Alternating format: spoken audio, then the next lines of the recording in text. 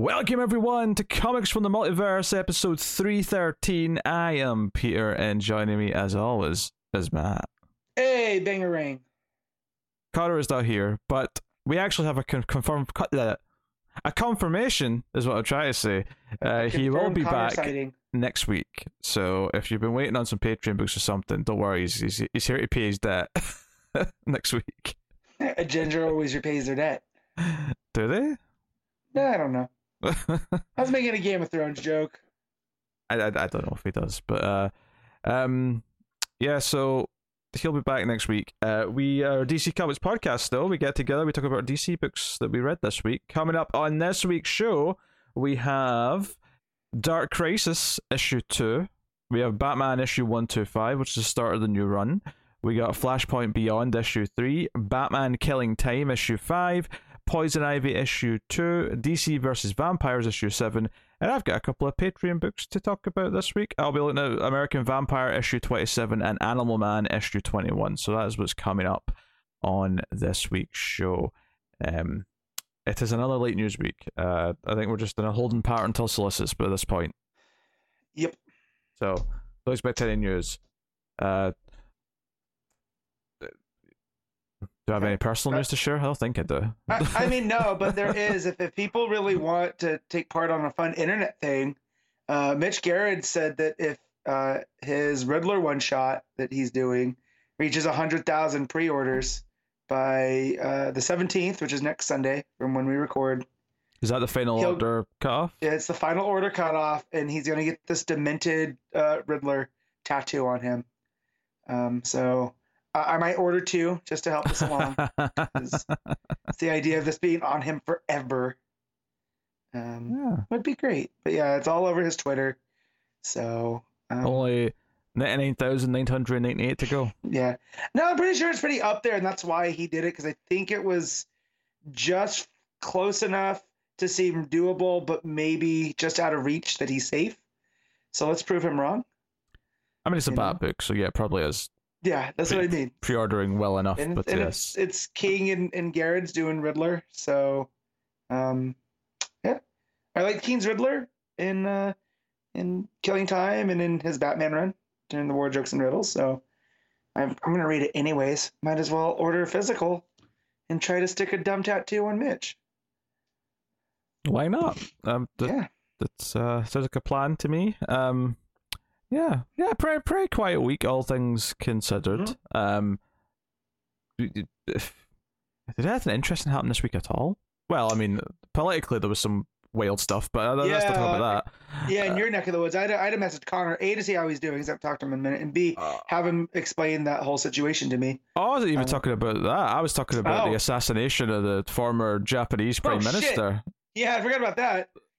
Yeah, weird week from that side of the spectrum of topics, but as far as comic book stuff goes, not that exciting a week. I saw Thor: Love and Thunder. Like I said, not that exciting a week. Yeah, I saw what else? That was about it. Watch wrestling, getting into happy endings. Trying to think what else. That got a happy ending this week? I don't know why I know that. No, it's a TV show, guys. Get your man out the gutter. Although it's one of those ones where I always forget about how much I like Alicia Cuthbert until she shows up in something from 10 years ago. It's like we watched House of Wax last Halloween season, and it's very watchable, and she's very good in it. And I remember telling my wife, "Man, where's she been? She needs to be in more things. She's pretty good." And now we're watching Happy Endings, and I said the same exact thing. So. She's very funny. What else? That's it. We talked Stranger Things a little bit off book last week.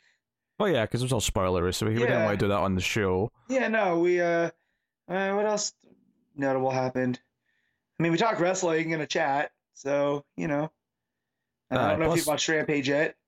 I haven't, but I mean, I don't think most of our audience cares about what we think about AEW right now. No, but I'm just saying, this is the stuff that we normally talk about that I just pretty uneventful. Summer, it's hot. Yeah, here. It's a weird quiet week. I really don't. It feels weird to come in and be like, the news this week is there's no news on any front whatsoever.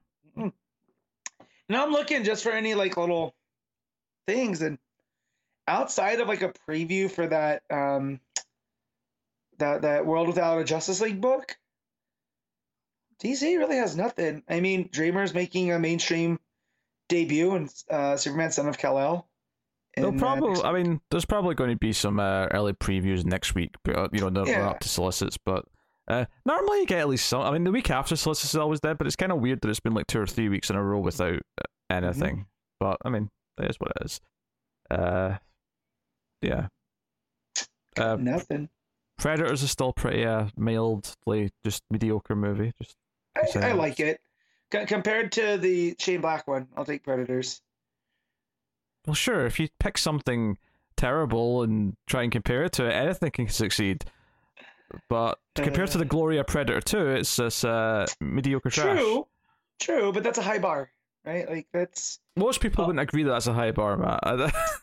But it's watch to me. That's a cable classic like that you can just put on and watch. My stepdad used to watch it all the time in the garage, so because it was just on TV all the time back in the 90s. But no, I liked Predators. It was a fun. Granted, I haven't seen it since the theater, so maybe it doesn't hold up. 12 years later. I wouldn't say it does. Yeah. That was what we did this week on the Atomic Cinema Experiment, which is why it's fresh in my brain. For anyone who's curious why I randomly brought it up. I am still clear on the Prey. I haven't seen any Prey, anything except for posters. So I'm trying to stay clear until that drops next month, the new one. So far so good. Me and a friend made a pact to stay unspoiled as possible. But yeah. I'm hopeful. All right. Well, not to worry. If news fails, there's always time for a Comixology top 10. I always think if I can keep him talking, he'll forget. Forgets. It is persistent. It's consistent. It's going to be there forever. Even when there's no news, there'll be a Comixology top 10. Persistent and consistent. The Peter story. So yes, Matt, would you like to guess what number one is right now? Not only I'm going to call my shot right now. Not only am I going to guess, I'm going to get it right. But it's Saga is at number one. It is not. But damn it! Nice try. No, it's DC. DC take the top spot. Oh, Batman. It is Batman. Batman 125 is the number one comic right now on Comixology. Which is technically now Amazon.com/Kindle/comic/ but you know what I mean. I only said Saga because there was so many on the shelf at my comic shop. They really ordered that. Now, Batman's number one. Number two is Dark Crisis, so the DC event still doing quite well. Number 3 is Saga. And then number 4 is Legion of X issue 3. Number 5 is Amazing Spider-Man issue 5. Once again, I'll just remind everyone that John Romita Jr. is doing art on that book, and fun. Yeah, I'm just happy he's not fighting DC. Tombstone on the cover. I think, if I can believe JRJR's art. Tombstone or maybe Grant Morrison. That push. It's hard to tell. Grant's gotten really pale, if that's the case. Well, they are Scottish. I mean, it's true. Number 6 is Flashpoint Beyond issue 3. Oh boy. Yeah. Number 7 is Sabretooth issue 5, which is the final issue of that miniseries. Number 8 is DC vs. Vampires issue 7. Number 9 is Batman Killing Time issue 5. And number 10 is Batman 89 issue 6, which is the final issue of that mini. So for those of you who were keeping track there, that is a very healthy 6 out of the 10 of the top 10 there are DC Comics, which is nice. Big difference from last week, actually. Looking just further down the list a little bit, number 12 was Joker's final issue, issue 15. Number 14 is that Black Adam, one of those Black Adam one-shots that's building up to the movie. And number 15 was Poison Ivy. And I'm looking for... Well, I was looking for Monkey Prince. I actually found the Teen Justice book somewhere down in the low 20s. But Monkey Prince not on the first page, which I guess isn't surprising. But no, it's kind of a shame. I missed that one this week. I didn't have time, so I'll have to catch up. Yeah. Well, basically, Matt ditched Monkey Prince for Poison Ivy. Now he's got a redhead to choose. You know it. Essentially, what's happened. with Takara art. Get out of here. Yeah. So interesting. Oh, what's this bad boy here? Aliens, the original year's omnibus, volume 1. Is that different from the old omnibuses that Dark Horse used to always put out? Not a clue. I think it is. It's got a lot more pages by the looks of it. It looks like it's about twice the size of those, so maybe they're condensing all those old Dark Horse stories into smaller books. I think I have like the first 4 of the old omnibuses on Comixology from an old sale a long time ago. So Gotcha. it caught my eye. It wasn't super high up, but it was like down near the low end of the. I'm still shocked you're not reading the Philip Kennedy Johnson Alien book. It's because of the art. It's Lorca. No, I know, but still, I figured like by now you would have given in with how good the story's been that Johnson's done. Figured you would have. I'll probably try and give it a try at some point, but right now it's just it's hard to take. I'm also just noticing here there's a Power Rangers book called Mighty Morphin, just Mighty Morphin, and it's on issue 21. I didn't realize they had a longer, well, it's not huge, but it's not a mini, it's an ongoing book and it's 20 issues now. I did not realize that was a thing. So I thought I'd mention that too. But there you go. That is the Comixology top 10 for the week. So happy days. So we could just talk about comics.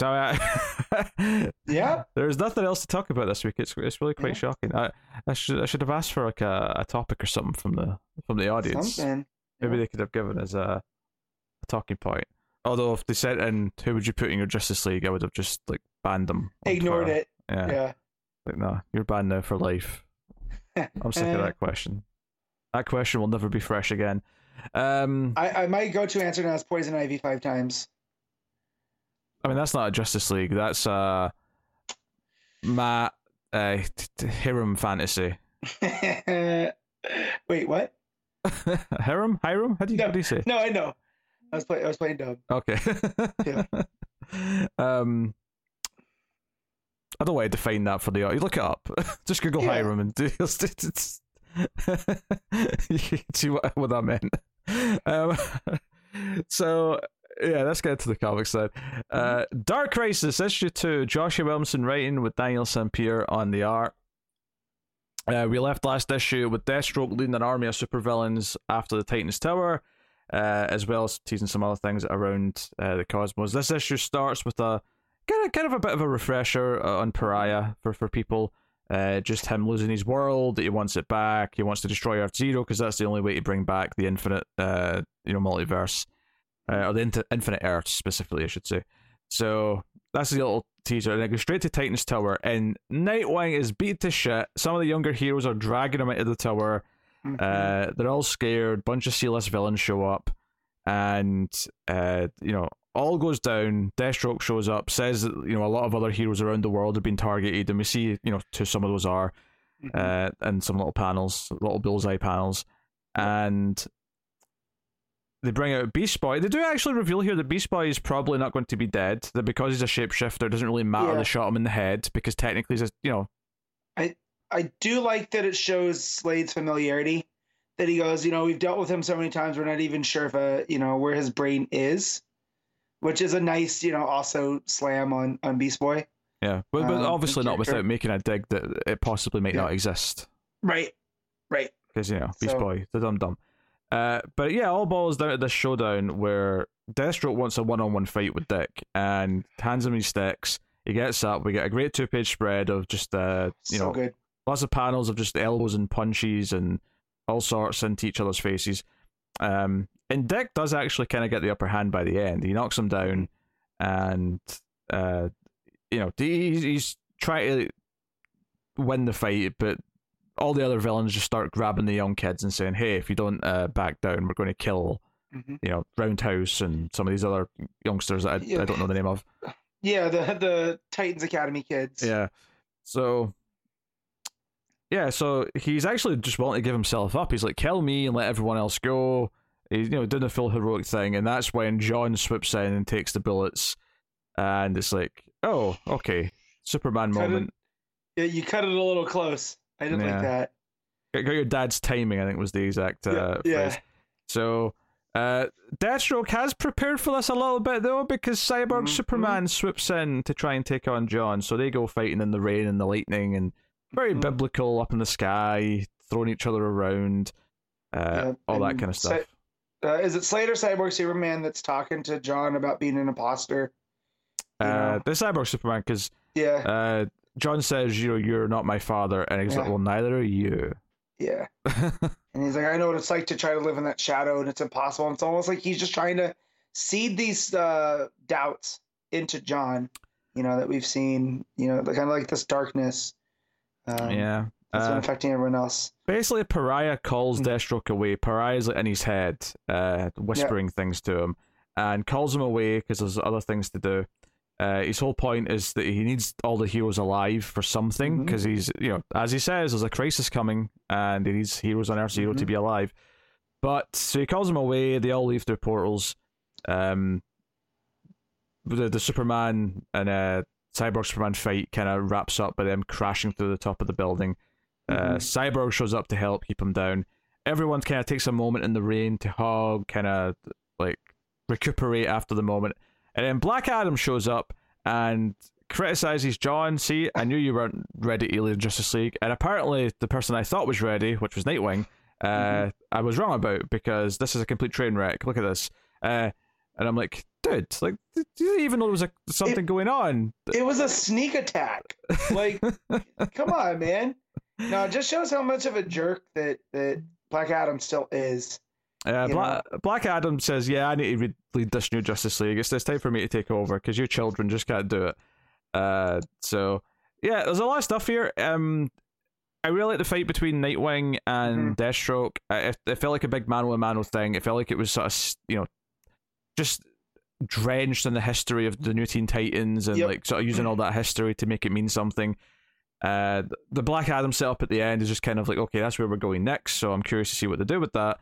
But this was like 2/3 of the comic. This was quite a lot of the issue, was all this stuff at Titan's Tower. Sam Pierre kills it in that fight with the rain. Like the cover doesn't do that fight justice, right? Like, it's really kinetic. It's just the shots that they use, the way that their breakdowns go. It feels like hard, but it feels like they're beating each other to a pulp. Yeah. And that Nightwing Deathstroke fight, and then even the fight with the two Supermans. In the sky, like I love just the rain and the lightning, and you can almost hear it, and as you're reading it, because you're just imagining them having this fight in the sky. It's like a good version of that shitty fight at the end of Matrix Revolutions, where Smith and Neo are fighting in the sky in the rain, but better, obviously. I'll take your word. I haven't seen that since the theater. So, well, I hadn't seen it in a long time, but I did it on the Ace just before the fourth one came out. And oh boy, like the memories came flooding back as I was watching that. So we cut to space, and we're introduced to Kyle Rayner, who's on a ship. He's escaping, making a bit of a prison break, as it were.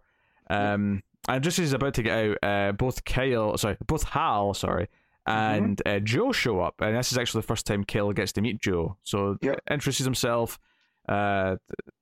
He finds out the Justice League are dead, and that the speedsters are off trying to find Barry, and it's like, this is basically them recruiting Kyle back into the Corps. So we get this big full page spread of like the Green Lantern Corps, because Joe and Hal came in to get him out of the ship, but when they come outside, like what's left of the Corps is all sort of hanging around outside. So you see Jessica, you see Simon, you see Guy, you see Kilowog, the whole Sean noticeably absent, so I wonder what's going on in his book. Oh wait, he was with the Justice League. He's dead. Good Lord, I forgot. Oh. You're lucky you realized that, because I was about to chew you out for that. Yeah, that's right. He was the GL that was with the team. Good Lord. What's happened to John? I don't know, the whole thing, the death of the Justice League, man. Yeah. I forgot he showed back up for that. Yeah. That's funny stuff. But yeah, it was good to see Kyle. So this is tied to what was going on there, right? Where all the rings stopped working. So he's probably been locked up since. Everyone else seems to have a ring. So clearly, like I say, we stopped reading the Green Lantern books. I don't know if this actually is explained in there, but they all have rings again. And Hal, if you notice, he's holding a ring in his hand for Kyle. Yeah. So it's like, okay, we're we're getting everyone back together, and we're going to go and help save Earth, and indeed the multiverse, I suppose. Two big weeks for Hal in comics. You know, he had Swamp Thing last week. Get him making this big entrance in Dark Crisis. So yeah. You know, I enjoyed this issue. I mean, I think some people may argue it doesn't move things forward too much, and I think that is true. But I did enjoy all of the showdown stuff at Titan's Tower, and I like this tease of all the Green Lantern Corps getting back together, and seeing Joe, completely integrated with the others is really nice. Yeah. Because I think the one thing Caitlin knows about her that he's heard is that, oh, you're like a great detective, right? And she's like, I solved a few cases. So they're incorporating like what her book was about into her character. That's good. Yeah, if we're not moving the story fine, that's fine, because it gave us good character beats. Like with John fighting Cyborg Superman, and Dick versus Slade, and just playing on all of that. It's actually something I've become a bit more frustrated by recently, just in general, because the Boys season 3 finished this week, and I heard some people say that the season felt like filler to them. Because it didn't change the status quo enough, and I feel like most people don't respect like character arcs and like characters going through things. And don't get me wrong, things can absolutely feel like filler. They can, but I think people are a bit quick to jump to that statement just because they don't feel the plot has moved forward enough. Yeah, it's one of those things I feel like social media is kind of ruined, because now everyone has a voice, and I feel like they see something and then they repeat it without fully understanding. And sometimes people are right, like you said. Sometimes there are stuff that feels like filler. But if you get good character stuff, I mean, how do you define filler is my question. Because like, I mean, it is tough. I mean, it's more a feeling than anything. But basically, it's just the absence of any substance. And I would say that, generally speaking, the couple of examples was this season of The Boys and season 5 of The Expanse. I heard a lot of this that it was filler because it didn't do enough, and I thought that was one of the best seasons of the whole show, because the character drama was so good, and the way it was like paying off like all the character stuff that had been building for seasons. But to some people, if it's not the greater plot moving forward, then it's that's and to me the character stuff is equally important, if not more so important than the greater plot. So I mean, it always we haven't talked about Firefly in a very long time, but like, Out of Gas is my favorite episode of that whole thing. And that's a character piece, yeah, it's how the ship came together, how the crew, and it takes time from the quote greater narrative, but you get to know all these characters, and it twists some of the things that you thought you knew about them. And don't get me wrong, I do think these examples of TV that I'm giving are a bit different to a comic book, where you can feel like an issue of an arc is filler. But I just feel like with this whole idea of the Dark Crisis, that this darkness is almost like a nihilism, or it's entropy, or it's nothingness, right? That I feel like if they are fighting nothingness, making us feel for these characters is something that's going to pay off in the end. Yeah, no, I mean, you can't do this every issue, but I think the point of this issue is to make you really want to root for Dick and John beyond anyone else. Right. So and then you get a good fist pump moment when Hal shows up, with Joe to save Kyle, and Kyle's got a great moment, and they ruined a lot of it by having Guy in that last page, but other than that, no, how dare you, sir? So, but I mean, I don't know. Again, what is filler? This gets thrown around a lot with like, I know you hated it based off the first episode with Obi-Wan, people calling it filler because it didn't give them exactly what they thought that was going to happen, but if you just sit back and watch the story, it was actually a pretty good story about a man coming to terms with his faith. And that takes a lot of character stuff because he's in his head. And, I mean, I disagree with you on just based on the first episode. I disagree with this. I thought that was just a slog of a meandering episode that had no spark to it whatsoever. But I mean, that's where the Adam Sandler, I disagree meme. So, I know it gets thrown around a lot, and I'm seeing it too with a lot of the Marvel shows, but it's hard to argue with some of that because some of them, it's everything in this phase is they're not that good, honestly. Like, overall, it's not that good. I know we were talking about it last night walking the dogs after Love and Thunder, and like for me, Hawkeye has been the best thing to come out of it, and that was because it was character focused, and it wasn't we don't have to move the story after 10 plus years of this Infinity Saga. I think it's okay. And I mean, you can have issues with all the shows, right? Like stuff not landing, like Loki being a mess and WandaVision, but for the sake of things, just like sit back and try to enjoy stuff. And I don't know. If it works, it works. If it doesn't, it doesn't. I hate this filler as just a derogatory. It's almost filler itself that you don't know how to say, like, oh, they didn't land with me. It's filler. Now I gotta get caught up on the boys, because if you're saying it's all character stuff, that's the stuff I was digging on that show. Some things can absolutely just be filler, right? It is something that can be a valid thing to say, but it is used as a shortcut. And I would argue that filler is the negative version of a positive thing that I also hate. And you're guilty of this, Matt, is when you just say, oh, it's just fun, and then just leave it at that. Yeah. It's basically the two sides of the same coin, which is just like hand waving. Either, on one side you're hand waving away good things and saying it's filler, or the other side you're hand waving away bad things and saying it's fun. Right. So when I do that on the show, it's just because I don't want to get into an argument with you that lasts 10 minutes. Good chance of that. Yeah, so like, if you catch me on Twitter though, we can have a conversation about why stuff works, and but like there's sometimes I come in and I thought I didn't like a book until I start talking about it. And then when I talk about it and start to break it down, and you think, sometimes you gotta. I feel too many people are trying to get their opinions out as fast as possible, and that's how we get too much of the shorthand. And yeah. But I mean, my critique isn't necessarily aimed specifically at social media. It's just something that I've been noticing becoming more of a thing, and obviously sometimes I'll disagree with opinions, sometimes I'll agree with them. That's not that weird, but there's definitely some trends I'm noticing where there's certain just broad stroke like buzzwords being used to describe certain things, and it's frustrating. I mean, at the same time though, there are like legit criticisms that can become buzzwords where you agree with the core thing, but then it gets kind of bastardized because people just start throwing it around willy-nilly. For example, I am someone who thinks most Marvel media right now has no stakes, but people throw that phrase around so much that it's become basically meaningless.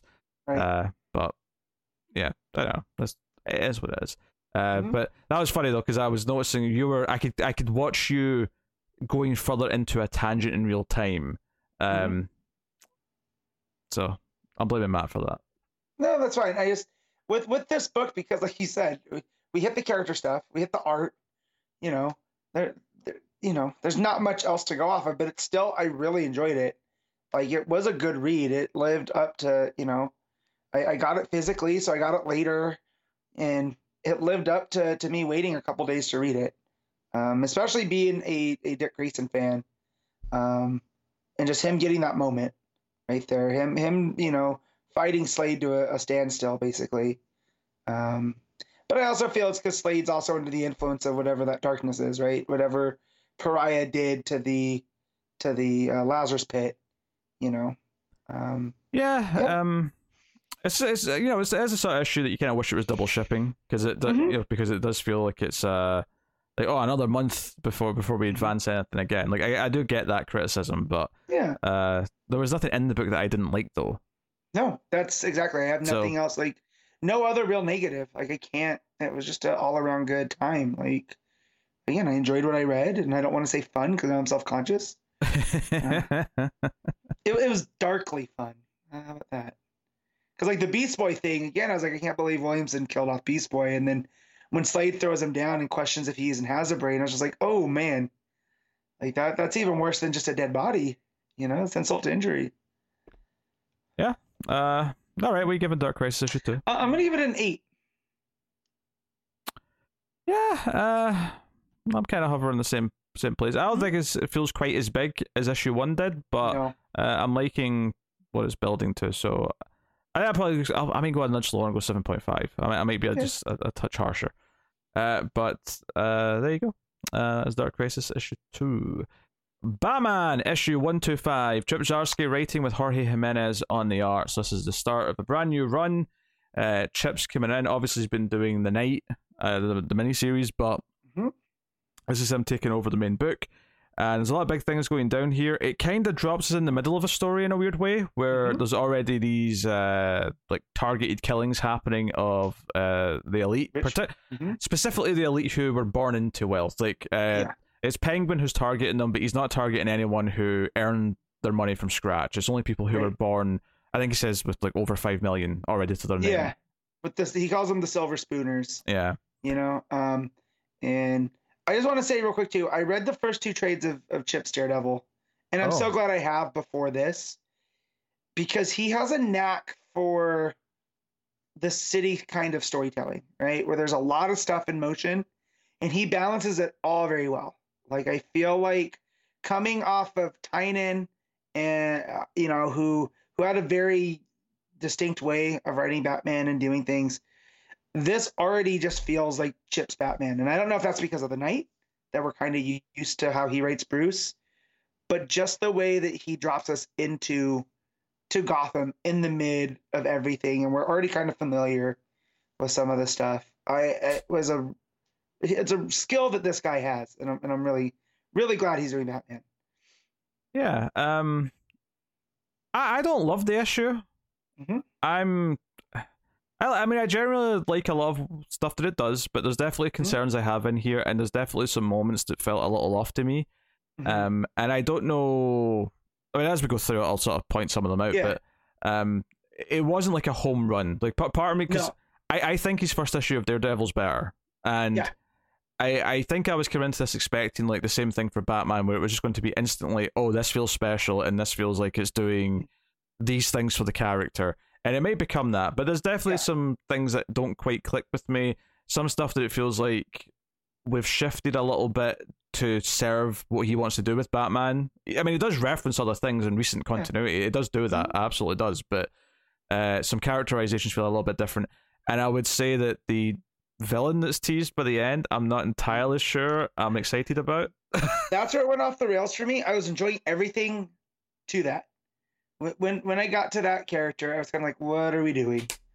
And it could work out. Like, I could be just jumping the gun. But based off of just this one issue, you know, I did like the Penguin stuff, though, because it's been a while since Penguin's really had a moment to, like, really be greasy, and just him doing this, and just him saying that he's going after the people that were born into it because they're not trying to make the city better. It's very griftery. It's very much like, well, no, he's the same. Like, he's a hypocrite. Yeah, he was borrowing money. Yeah. But you know, people are just gonna jump on it, and they're like, oh, well, they're killing rich people. It doesn't impact me, you know. And it's almost like he gets a public support on it at a certain point, and yeah, because the book starts with like a scene that's, you know, from the past. It says another time, and you see Alfred in the cave, and he hears like some beeping in the cave, and that's just all it is, just a little tease. And then there's a sort of like nightmare scenario scene where a lot of the Bat family are dead, and there's like multiple Jokers sitting on top of them. And like, what is this? Is this or is this the 3 Jokers? Yeah, what are we doing here, Zarsky? Come on. And then Bruce wakes up, it was a nightmare. And I got a little bit worried, because the first thing that his narration says in this book is, I never dream unless I want to. I use my subconscious to piece together a mystery. And I thought, Zarsky, are you really going to try and tell me that Bruce is choosing to use his subconscious to solve mysteries while he's asleep? Because that is too far-fetched for me to there's some other stuff that is borderline because Batman, but unless it keeps happening, I'm going to give it. This happened under Tynion too, where Tynion kept giving Bruce all these new toys, you know. On this specific line, though, the very next thing he says, though, the mystery is my future. And I sort of got relieved, because, okay, he's not saying he's literally solving cases. He's more being fruity with his wording than he's actually saying he's doing anything. But yeah, and that's where I have to be like, okay, don't jump the gun, you know. But even I got worried. I was like, oh no, that's too far. Like, no, that's superhuman. Don't don't do that. So he calls Selina, and so this guy, so there's a bit of an awkward bit of tension here, where he's phoning Selina because he's feeling, well, not scared. He needs someone. Yeah, he needs someone. He needs someone. He phones Selina, and there's a little bit of like a sort of gulp moment when she's with someone else, and it's kind of this awkward thing, because that relationship, at least as it was, is over for now, and he has to kind of accept that and move on, and it makes him feel kind of sad. Is this this douchebag we didn't like from the Catwoman book? I think it is. That's the only guy I could think of. See, that's upsetting. Yeah. But it's him. Anyone else? Yeah.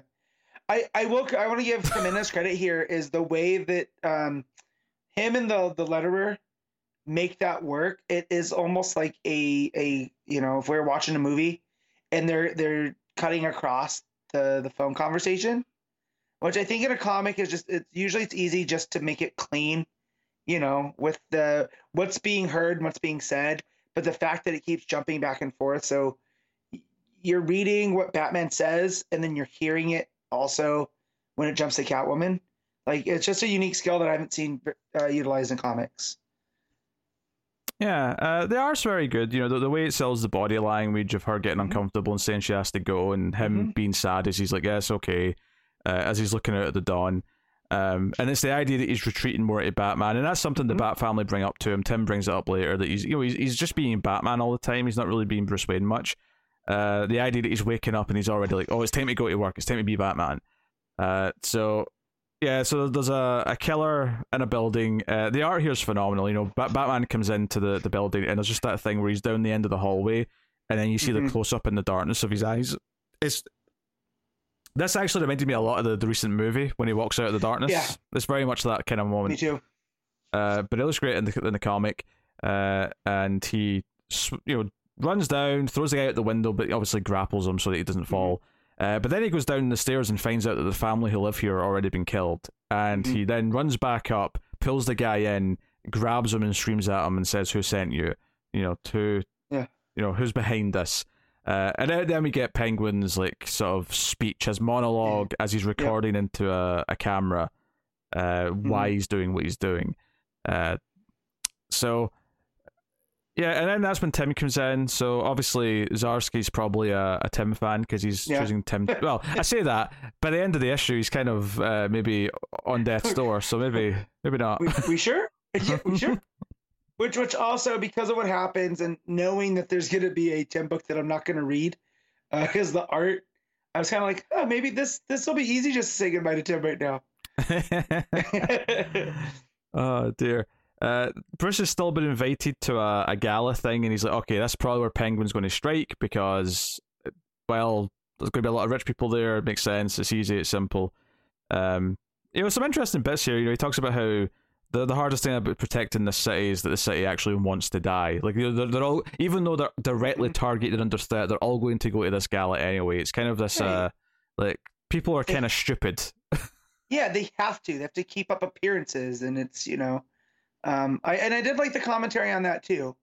People are just it's a little bit pandemic commentary. A little bit, I would say it's a lot of it. So they know that there's dangers, and yet they're still going to go because they feel that they have to. And like the people that were complaining they can't go to restaurants during a global pandemic, and I was like, just all right, give it time, all right. Yeah. So one of the victims of the previous death was actually someone that Bruce knew. It was like someone he used as Bruce Wayne to like sort of play up the playboy part of his persona back when he first came back to Gotham, and it's kind of like a symbolic thing that part of him is mostly like went away. So he's making an effort to go to this gala. He's got a date. He's still invited despite the fact that he has no money. Because I was actually thinking about that. Is like, oh, does that mean he's like Penguin's going to come after Bruce soon? I was like, oh no, wait, no, he lost all his money. No, so he lost his money. I guess it doesn't matter. But I do like the idea that Bruce Wayne, the person, is still like, because we know from Detective Comics that everyone knows that he doesn't have as much money as he used to. So him still showing up to this is like one of those things that you have to keep up appearances. But it's also good cover for Batman. Yeah, honestly, yeah. Bruce and Tim working together at this gala to try and find whatever the plan is. It's probably to set off some gas. Penguin showing up with his little breather on as he's threatening all the rich people. Like, all this I generally liked.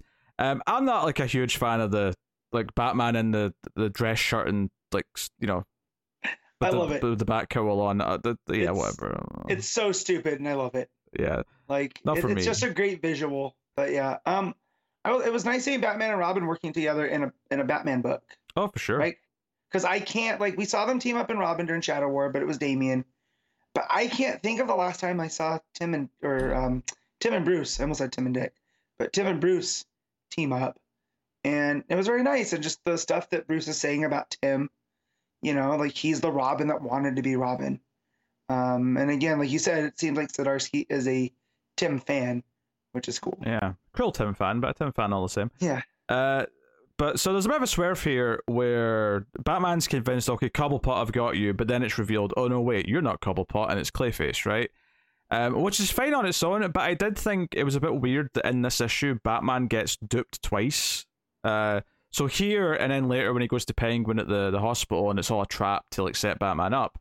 I thought it was a little bit weird to have Batman essentially get in over his head. And maybe that's the point, is that he's in over his head and he's making mistakes, but it was a bit weird to do it like back to back like that, really quickly. It felt a bit repetitive, but and obviously a slight personal thing here is that I really like Clayface's redemption in Detective Comics, so I don't really like that he's just like a straight villain again, but I mean... Yeah, I don't like that he's being used as a henchman for Penguin. Yeah. Like, he's better than that. Like, But regardless, he threatens Clayface with some sort of like chemical that's in his stream. He's got a detonator for it. Bruce was bluffing, right? I mean, you assume he was bluffing. Because if not, that's a very because of Batman. That I injected you with a formulation that turned you explosive, and I could detonate it now.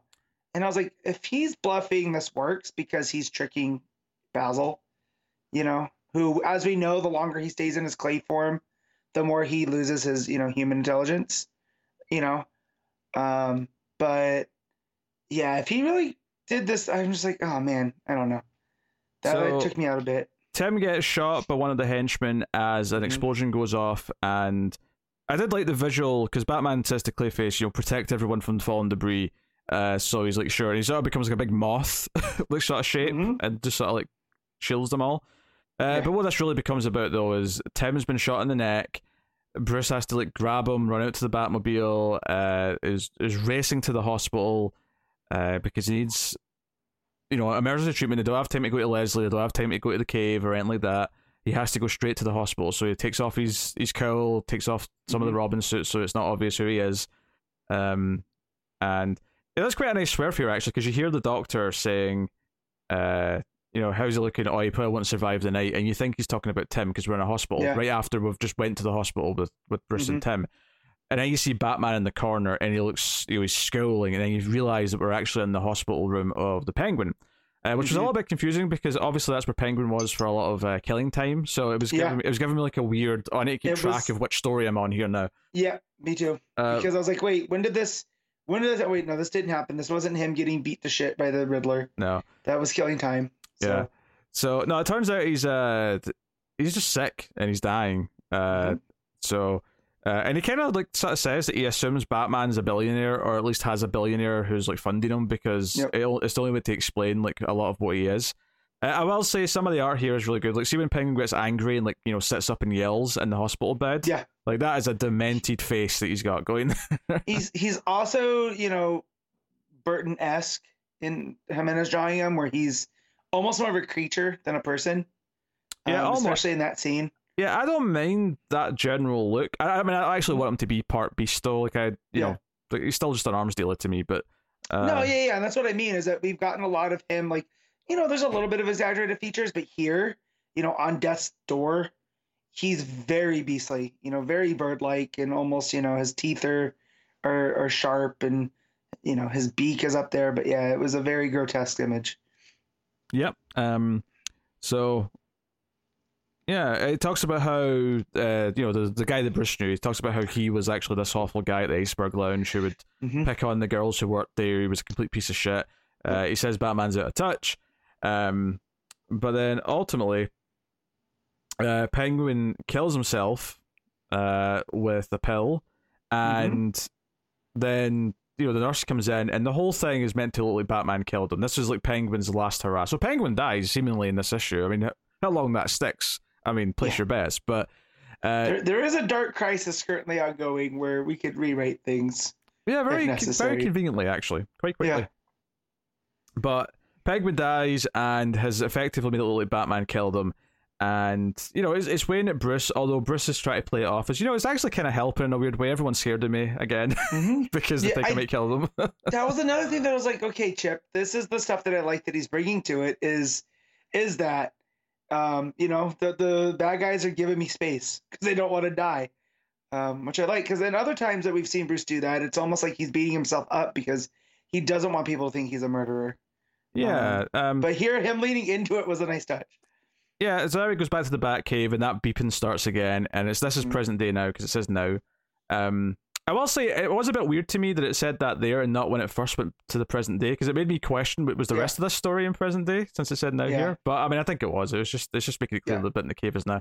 And it's actually this robot called Failsafe that kind of like activates. Kind of hate it, honestly, in terms of its design. So I can see what they're doing here, right? So the whole idea, of course, is that, and Penguin didn't necessarily plan for this because he wouldn't know about Failsafe, but the idea being is that Batman himself, in a sort of Tower of Babel kind of thing, has got a contingency plan if he goes too far. And it's this robot called Failsafe. I'm assuming it's him that did this. I mean, if it wasn't, we'll find out, but I'm assuming it's him.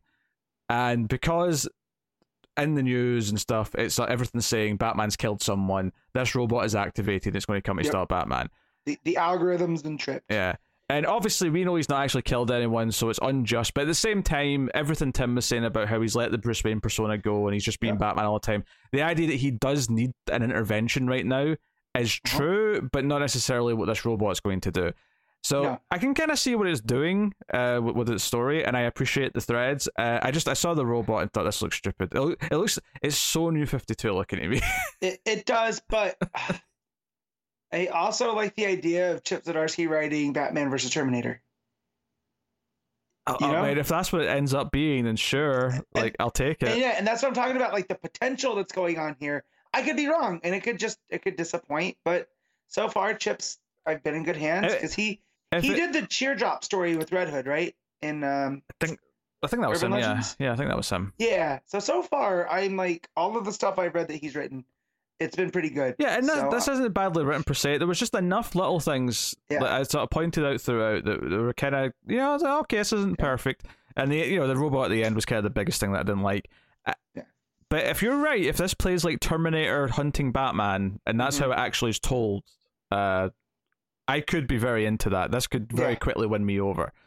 But right now, this reveal, it didn't get me excited when this robot popped up at the end. I just kind of went, lol. Yeah. Well, the whole Terminator thing popped up to me as we started talking. So again, with the, the more we talk about things, the more, my brain gets going, and I just, I think my reaction to the end was, comics. Well, I went, Failsafe, come on.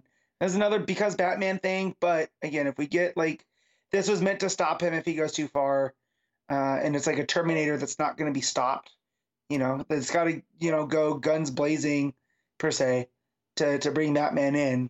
I do like that idea. Yeah. Of course, I'm assuming that Penguin didn't know about this and it's an accidental thing that's happening as a result of what he's done. Yeah. But, I mean, I don't know if he would know, but maybe someone knew about it, and it was like a kind of someone, said, hey, frame him for murder, because now, obviously we've had Batman being framed for murder, or Bruce Wayne being framed for murder before, so... this is obviously a current continuity thing as opposed to an all-time thing, but that's okay. That's what it is. Yeah, you had the whole Bruce Wayne fugitive story arc that was Rucka and Brubaker. Yeah, I believe. And they are of course is very good. We pointed out some exceptional panels as we were going through it. Yeah, Jimenez is just good. Batman, I liked his Justice League stuff with Snyder, but his Batman with Tynan and now Chip is it's really good. I don't have a lot of faults in the art. Like you said, the robot design, Failsafe's design's a little bit, like you said, New 52-ish, but maybe that's the point. It just looks so generic. It's got like a head, kind of like it's got like a Red Hood looking head, to be honest, and then the rest of it's just this really generic design that you've seen this in like a million comic books by this point. This type of robot. The head reminded me of IG-88 from Star Wars, the bounty hunter robot. It's just kind of up and around, and it's different. And maybe a little humanoid head would have been okay, but I don't know. I'm sorry, I fell asleep. You mentioned Star Wars in the past. Yeah, it's okay. I knew you would. Yeah. There's a reason why the Terminator design's so iconic, though, is because it's just a metal skeleton, and that looks cool. This, angled anime approach that a lot of comic book robots seem to take, Yeah, and I feel that's the influence on the artist, because I feel like we get this with Jimenez a lot. There is almost an anime tinge to his style, for better or for worse. Most of the time it works. Like a lot of his expressions on Harley end up coming across very manga-esque. But it works. Like he makes it work. Are you really? Sounds like a complaint. It's not. But yeah. Yeah, there's a backup as well. It's called Two Birds, One Throne. And this is Zarsky as well writing this, so it is kind of possibly relevant as time goes on. Belen Ortega is on the art for the backup. And this first part is basically the Iceberg Lounge. So the Penguins died, and the Iceberg Lounge is kind of like what was his name here? Finbar Sullivan. Who was also in the Catwoman story when we first started reading. Because I only read one page of this, and I forgot to go back before we recorded the show. A lot of synergy, but he it basically shows up with some guys with guns and says, "I'm running this place now. You work for me now." Catwoman shows up, kind of takes him down, says, "Nope, you're not doing that." And then there's like gang leaders show up, and the whole thing's a bit weird. And then eventually the Underbroker shows up with a big robot dude called the Executor, who's a lawyer. He's a lawyer robot. And Penguin had a will, and until that will is complete, like no one can take over the Iceberg Lounge. Gingerbeard guy just kind of says, "Fine, I'll wait until the will's read, but then I'm going to come and take it by force anyway. I'll just wait until after that." Because the Executor says, "Yeah, once we've fulfilled these obligations, we don't care what happens, but we have to, do the will and do all this." It's all a bit. It's okay. Like I wasn't super in love with it. The big thing though is that Catwoman goes home at the end, and she's just minding her business, and the Executor shows up at her door and wants her help because there's places he can't go because he's a big hulking metal robot, and because of that, he needs her. And she's like, I'm not a bounty hunter. I don't want to help you, but he's like, I'll pay you 500 grand. And she's like, all right, okay. What am I doing here? Who am I finding? And it turns out that there are 10 people that he needs her to find, and all 10 of them are Penguin's children. Oh snap, he's got a whole nest. That's the ending. So that's what the backup's going to be. It's going to be Catwoman hunting down Penguin's presumably illegitimate kids, I would assume. So yeah, it's okay. It's kind of an interesting thing. They're sort of like doing something in the backup that plays off like the ramifications of Penguin dying. It makes sense. It's a nice little bit of Gotham taster after the main story. Yeah, I wish I had time to read this. I got hold up at work. Well, went to go back, and then won't be hard to catch up. It's not a long. Yeah, no, it's sitting there. That's why I read the one page and I saw Finbar Sullivan, and I got called up to go do something. And I was like, oh, that's the guy from when we read that issue of the Team Howard. I am shocked you remember that. It's a ginger dude. Of course, I'm gonna remember. Shocked you to remember it, but yeah, it's okay. Like I like the issue overall. I like the main story more than the backup, certainly. But there's some like it wasn't like I was kind of coming at this expecting like the start of a special run that was it was going to feel like just a great running start immediately, and instead I'm like, okay, no, this was a lot of solid stuff in here. There's potential, but it needs to still simmer. It still needs to. I need more issues. I need to see where it's building to. I need to see what it's doing. That's how I felt about the first issue of The Night. And it's really coming to it on its own. That's true. And that literally just had its best issue with issue 6 or 7, whatever the last one was. Yeah. Was its best issue so far. So if it does something similar to that where it just keeps getting better, then by all means you'll not hear me complain. But I mean, I was gonna drop Batman for the first time in a very long time until they announced Chip. And I was like, all right, well here I'm gonna keep going. You're gonna threaten that at the end of every run, and then they announce the new do it, writer. And then they keep putting people I like. I was gonna do it with Williamson. Right, I was only gonna go up to 100 with Tynan, and then Tynan's like, "Oh, I extended it," and then I with Williamson. All right, I stayed on, and now with Chip, and so, yeah, man, I don't have a break. It kills me that because of the writer who won't be named, I have a break in Superman, but I have every Batman issue since I think 2005. So yeah, kills me. But when you look at those creative teams, man, like just starting in 2011, you have that Snyder run that just kept going, and then you had King, and sure, it went up and down at points, but yeah. Long story short, I have way too many Batman books. You've heard it here first. Matt is a more dedicated Batman fan than he is a Superman fan. Batman reader, not fan. There's a difference. It's a potato. So yes, what are you giving Batman 125? I'm gonna give this I'm gonna give it an 8. Yeah, I think I'm gonna do the same as Dark Crisis. I'm going 7.5. Yeah. I think there's a few little things and little narration moments, or the robot ending, which just felt a bit silly on its own. That right now I'm going 7.5. I'm hopeful though. I am hopeful. I was kind of expecting it to just be like, like the first issue of Taylor's Nightwing, where I'm just like, yes, like right. get it in me right now. Much like Zdarsky's Daredevil, which the very first issue was like one of the best first issues I've read in the last decade. So yeah, but I mean that's a high standard. I mean that's that's hard to do. But it's a high standard that he set for himself, which is why it's I think a bit fairer than Man, I still can't believe this was the artist from Sex Criminals that's doing all this stuff. Like he's just out here telling these gritty stories, and in between wiener jokes in another book. Which don't get me wrong, that first arc is very emotional of Sex Criminals, and I do recommend if you haven't read it to read it. But yeah, man, that's just crazy to me. I mean, we've been guilty of the occasional dick joke ourselves on this podcast, so I can't really. Yeah. I mean, when it's the double entendre, when it's a dick joke and a Dick Grayson comic, yeah, man, that's right there. That's the gold star. All right. Flashpoint Beyond issue 3, Jeff Johns with Jeremy Adams and Tim Sheridan writing, with Zermanico and Mikel Janin on the art. I have no idea what's going on in this book. I do, but I don't. I'll say this. This is the first issue of this book where the first page didn't scare me away almost because it was too many narration boxes. Yeah. So I class this book as okay. Like I'm just reading the stuff and going, yeah, okay, whatever. I don't like that Superman talks like Cass. Very short, to the point. Like, good on the writers. No, that makes sense though in this Superman. Yeah, I know, but it's I don't know. It's weird, I guess. But that's his whole book. He's been locked in a room with no humans to talk to for most of his life. It makes complete sense that he's got a stilted conversation style. Yeah, but not exactly Cass. Like, it just felt very much like they just took Cass's style of speaking and put it onto Superman. I don't know. Well, what else how else do you do it and make it distinct from Cass? I don't know. I'm realizing as I'm talking, I have no counter to it. I just, as a Superman fan, it rubbed me a little bit wrong.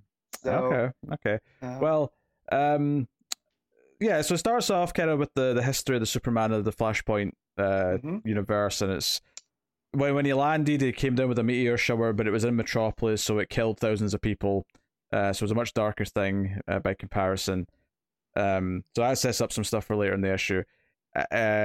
Penguin's teaching Dexter Dent how to pick a lock, seemingly, and then when they get a quick glimpse of Reverse Flash just try to communicate with people, Penguin says, "I need a drink. Do you want one?" Just to continue this running joke of like Dexter Dent being taught and given things for adults that he shouldn't be.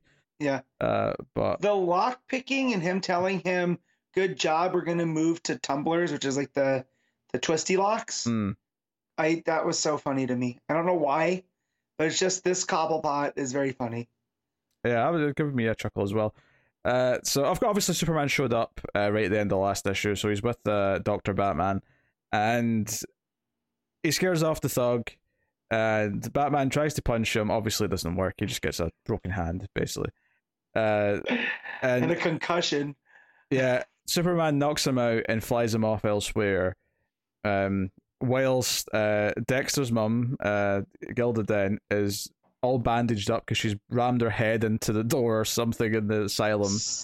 So many times, and they have to strap her down so she doesn't keep doing it to the other side of her face, which, giving us a cool Gilda Dent Two-Face story.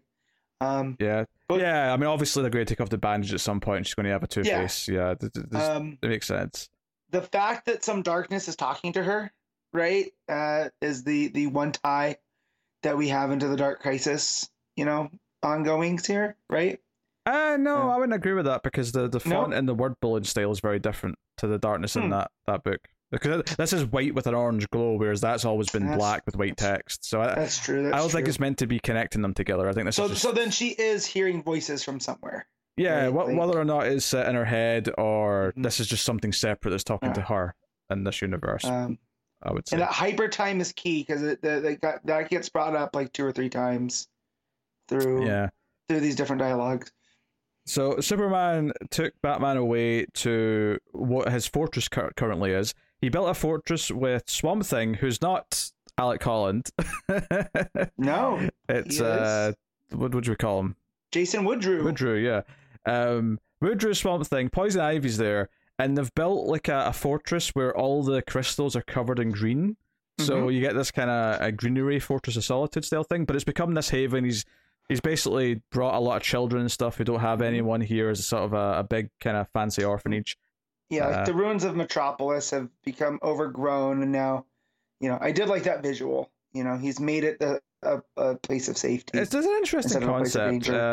It's it's at this point where interest is this big thing where it's like, hey, like they're here to show they brought Batman here to show him basically one of the messages from Jor-El, right? So the idea that there's these crystals. Yeah. And because everything's going through the green here, it sort of appears through like veins and stuff, but it's the same idea. It's like a hologram style thing of Jor-El saying, "You're my son, I've sent you here, you're stronger, blah, blah, blah, blah."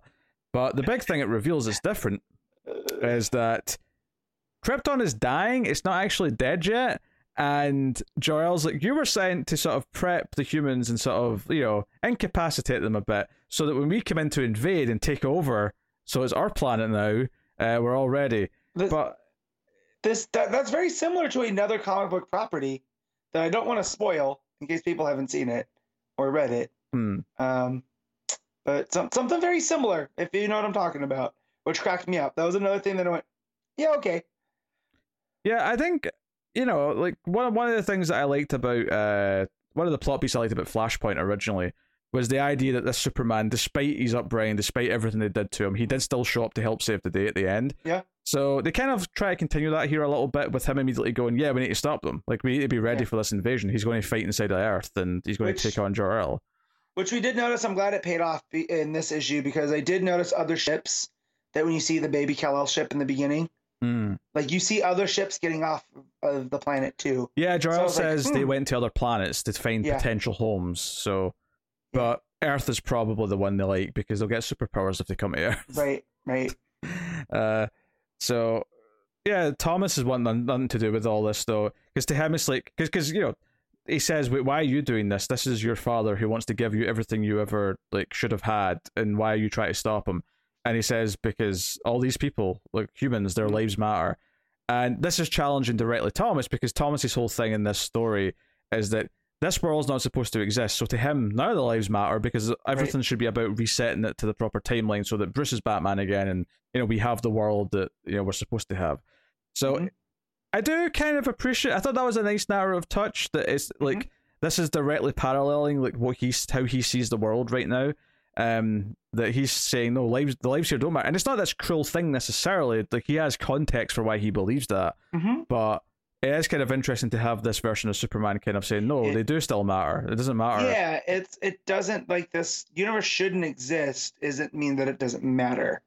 Right, and that's what I feel like Dr. Batman has to learn. So I'll give it credit. I thought that little narrative point there, where he says that, I thought was quite good and did sort of raise some interesting questions. Meanwhile, a dead body was found. They mention it's the home of Iris and her husband. They don't say Barry; they just say her husband. So I wonder if there's like a swerve coming there. But because they weren't together, were they? No, they weren't. Yeah, because obviously Barry. Yeah, that's good point. Yeah, Barry was. He got. Yeah. Well, once there's something I want to point out, and I might just be thinking too much about all of this. But let's get to the end of this, and then I'll bring that up. So we found out who they're looking at this crime scene. It's Bullock and I assume I don't actually know who the female couple is. But it turns out it's actually a Thawne, Reverse Flash. It says they say Tick. It's written in blood, Tick, next to his dead body on the bed. And he came here because he was looking for Barry. It makes sense that he'd come to Iris's house to do that. Right. And it's it's like, okay, so this is back to the hyper time stuff. So the last couple pages, as it has been throughout the book, is going back to like separately from the Flashpoint universe. Although this time, instead of going to the Batcave where Batman is with the little kid, here we have a couple of the other characters who are in a time bubble going through hyper time and saying that it won't hold very soon. There's a crisis coming, and all these changes. And they specifically say that Thomas shouldn't exist, and that's what they're trying to fix. But they're struggling, and they need Rip Hunter. So, and something about Corky, who I think is the kid with the raccoon hat. I imagine so. Yeah, something about he's going off the rails a little bit, and that's why they need Rip. Because Corky plays around too much. And I thought that was not being familiar with these characters at all. That was a nice touch too. That maybe him talking to Batman is one of these things, that he goes too far. But yeah, I did. It says Nick's Dexter Dent, Robin the Boy Terror. That is kind of funny, given they've built him up enough that he's learning all these awful skills that it's actually quite funny to think that we're going to get this evil little Robin. Yeah, but the Boy Terror. That's so funny. It's good stuff. I mean, this is still going off in wacky directions I didn't see coming. Like, we're basically like, because the art's called The Clockwork Killer, if I remember right. And maybe it's implying that that's also the same killer of Thawne, and that ties into the other murders that were in the other issues. But it feels like, oh, now we're talking about like Kryptonians invading and like building an army to like take them on and things. I was like, oh, where's this going? Like we're doing all these wild things. I can't deny though that I like some of the details in this one. Yeah, so I said it's okay. Just go along with what the story that's being told, and I love when Ivy shows up and she's an emissary for the Earth, right? Like I do like that version of her because she talks about how Thomas killed her. But now she's an avatar for the Green, and it seems like Woodrew's like the Parliament now as the Swamp Thing, right? Like the Green kind of flows through him, but she works with it. So I like that too, and I like that's her helping Superman rebuild Metropolis as this fortress of solitude. I like that whole aspect of it. That was a fun twist. Yeah, maybe. Yeah, maybe we're going to find out that this hyper time killer or whatever it is just the Clockwork Killer, and all these murders are related. But it's doing some interesting things. I won't necessarily say it's good. It still feels like a weird thing that I don't know if it needs to exist. But I'm kind of into the insanity of it at this point. Yeah, that's where I am too. So. Flashpoint exists because Barry went back to save his mom, right? From Thawne. And so I understand how it creates ripples in the time stream. So you're telling me that because Barry went back and saved the mom, Jor-El became a conqueror? Those seem like two separate things, and I know I am thinking about this way too much. Yeah, it doesn't really make sense that if that's the butterfly effect moment, like why does that? Especially since when you think about their ages, like Barry's mom's death had to be not that much. If anything, it was maybe after Clark was launched from Krypton. Right, because he was a little kid, right? Which maybe suggests that this idea is actually false, and like we're going to find out that no, the Flashpoint universe is just a separate universe that always existed, and Barry just went to it when he changed things. That could be too. That would be a nice change, but just trying to think about the original inciting incident, like it makes sense where Thomas becomes Batman because he saw his son die. I mean, that makes sense with the ripple that would have been created. That's up there with Superboy Prime punching reality and creating changes, in Infinite Crisis. But some of these other ones, the Superman one really, really stuck because it's so far away. And, his ship not landing in Smallville, I buy as one of those ripples, but the Jor-El being a conqueror and sending that's too much of a different universe type vibe, But again, I'm just thinking about it probably way too much because it didn't get in the way of me enjoying the rest of the story for as crazy as it's getting. So, Nah, we might be honest something here. They might reveal that Flashpoint Universe isn't exactly what we thought it was. But if it isn't what we thought it was, then it kind of begs the question: then why did it turn into the New 52 at the end when things, like I don't know, very because weird. of Pandora that never ever resolved. Yes, Pandora and her stupid box. Yeah. All right, what are you giving Flashpoint Beyond issue 3? I'm giving this a 7. Yeah, honestly, so am I. Yeah. There was enough weird, wacky stuff in it that I'm getting. And Dexter Dent's like my new favorite running gag in comics. Yeah, right. So, I can't wait for him to make his main continuity debut somehow. I mean, that'd be hard to sort of work. You'd have to find out he had a secret son this whole time. Yeah. How do we know that Dent didn't have a kid that when he got shipped off to boarding school? Sure, whatever. Yeah. Dexter Dent, why not? All right. Batman Killing Time issue 5, Tom King writing, David Marquez writing. So I actually really like this issue, and the reason why I'm saying that, because I'm going to start off with a slight critique, which is that I do think, while I understand why it takes 5 pages talking about like this like just gunfighting massacre that happens in the park, I did think it went a little bit too long, to the point where when it got to like the 4th or 5th page, and again, because each page starts with on March 7th at 5:30 something a.m. So each page moves a minute ahead in time. Yep. When it got to like the 4th or 5th one, I'm like, all right, I get it. Lots of people die. I started reading this before bed one night, and I got to about 5 pages, and I go, it felt like I should have been deeper into the comic, and I looked to see how much I had left, and I was like, oh no, I'm going to bed. I'm too tired. Because I had still had like 80% of the book to go, but it had just felt like, because of my brain working on trying to put the minutes all together, and spatially put the scene together, which is really cool. I like the storytelling device of it, but you're right. Those first 5 pages drug. Yeah, they just, it just goes on a bit too long. I don't like some of the moments. I like the bit of speculation at the end that there's someone who they think's a Joker goon who kills like 30 people, but then it notes down that it could have actually just been the real Joker and he was just there for fun and then left. And I was like, I kind of like that. That might have just been the real Joker, but he's not going to get involved. He sees a melee at a park. Although, did he just hop on one of the buses the Penguin was sending? Because remember, this place is like, what is like 400 miles, 300 miles from... Yeah, he's hanging around in the Iceberg Lounge when they're all setting this up, and just decides to go for a laugh. Because I think because the one that might be the real Joker is the one that's on the bus when the guy's like cracking his joke, and he's like, "You may want to work on." And I was like, I think they're intentionally saying, it's probably the real Joker who's just having a nice night out, or a nice morning, I should say. But I really like this issue because, like, as much as I think it goes on a bit too long, that the first 5 pages really does set up this idea of just this gigantic fight with like 2 sides, the authorities and all these henchmen just massacring each other. And then you come to like the page with Riddler and Catwoman, and they've got the family tied up, and they're telling the woman to come, the agent to come with the money, and they'll have their thing. And like he says something where it's like, oh yeah, we'll meet at the gazebo in the middle of the park, and it'll just be me, the Catwoman, and you, no one else.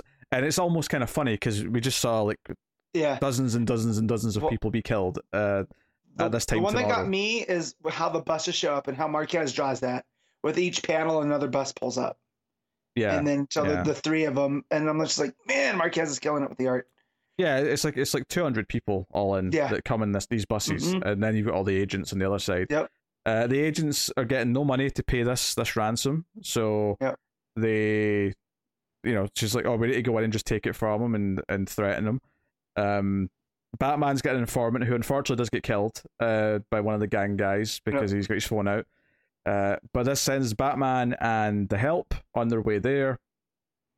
The agents are on their way there. So what I want to say this does is that it does a great job of setting up this massacre at the start, and then the rest of the issue is all about everything building up to it. So the lead up to it, So good sense of momentum. Like once you get past that first chunk, like the momentum and the way it's building up to it, it feels epic. It feels like a big showdown's about to happen, and you kind of can't wait to see it all play out. So it's really good. It's almost like reverse Reservoir Dogs, where we keep hearing about this thing that had happened, and we never see it. here we lead with it and then we see what led to it. So that's pretty cool. Yeah, that page with the buses is actually really good. The coloring, especially, just that morning sort of nighttime glow that it's got going. Color, and then just the pacing. How he manages to do it with still images is really, really cool. Yeah, and it's when the agent's talking to Riddler and Catwoman in the gazebo where she's got the voice in her ear saying, I think the Batman and another dude just pulled up and they're running in your direction. Also, there's like 3 buses. So it becomes this kind of race to try and make the exchange or whatever. Riddler didn't want to bring the actual item. Turns out Catwoman did though, and doesn't really care about it as much. And they just casually start referring to it as the Eye in this issue, and the flashbacks kind of set up as well. It's the Eye of God. I think because they were hiding it so much in the early issues, I was expecting something we'd recognize that was, it was like related to Batman or Gotham or DC in some way. No, I just love the idea that it's this mythical item that only has value for what they're putting on it, right? Because we see in other times it was the Eye of Athena, not the Eye of, as it was being told, if I remember right, it was the Eye of Jesus. It was this holy relic. And it causes chaos in every iteration. Well, there's definitely chaos going on here. Yeah. Right. But just the idea that this thing is just almost like it doesn't create human nature, it reveals human nature is what I like. Because when you start tying in the ancient Greek aspects and everything else, that's what it seems to be playing at. And it's just this little wooden eye. To me, it looks wooden or stone or whatever. And it's just kind of rolling across this battlefield. Yeah, there's all this fights going on. And it's right here where so we've had this narrator since the start of issue 1 talking about 5:57 this happens, across town at 6:22 this happens.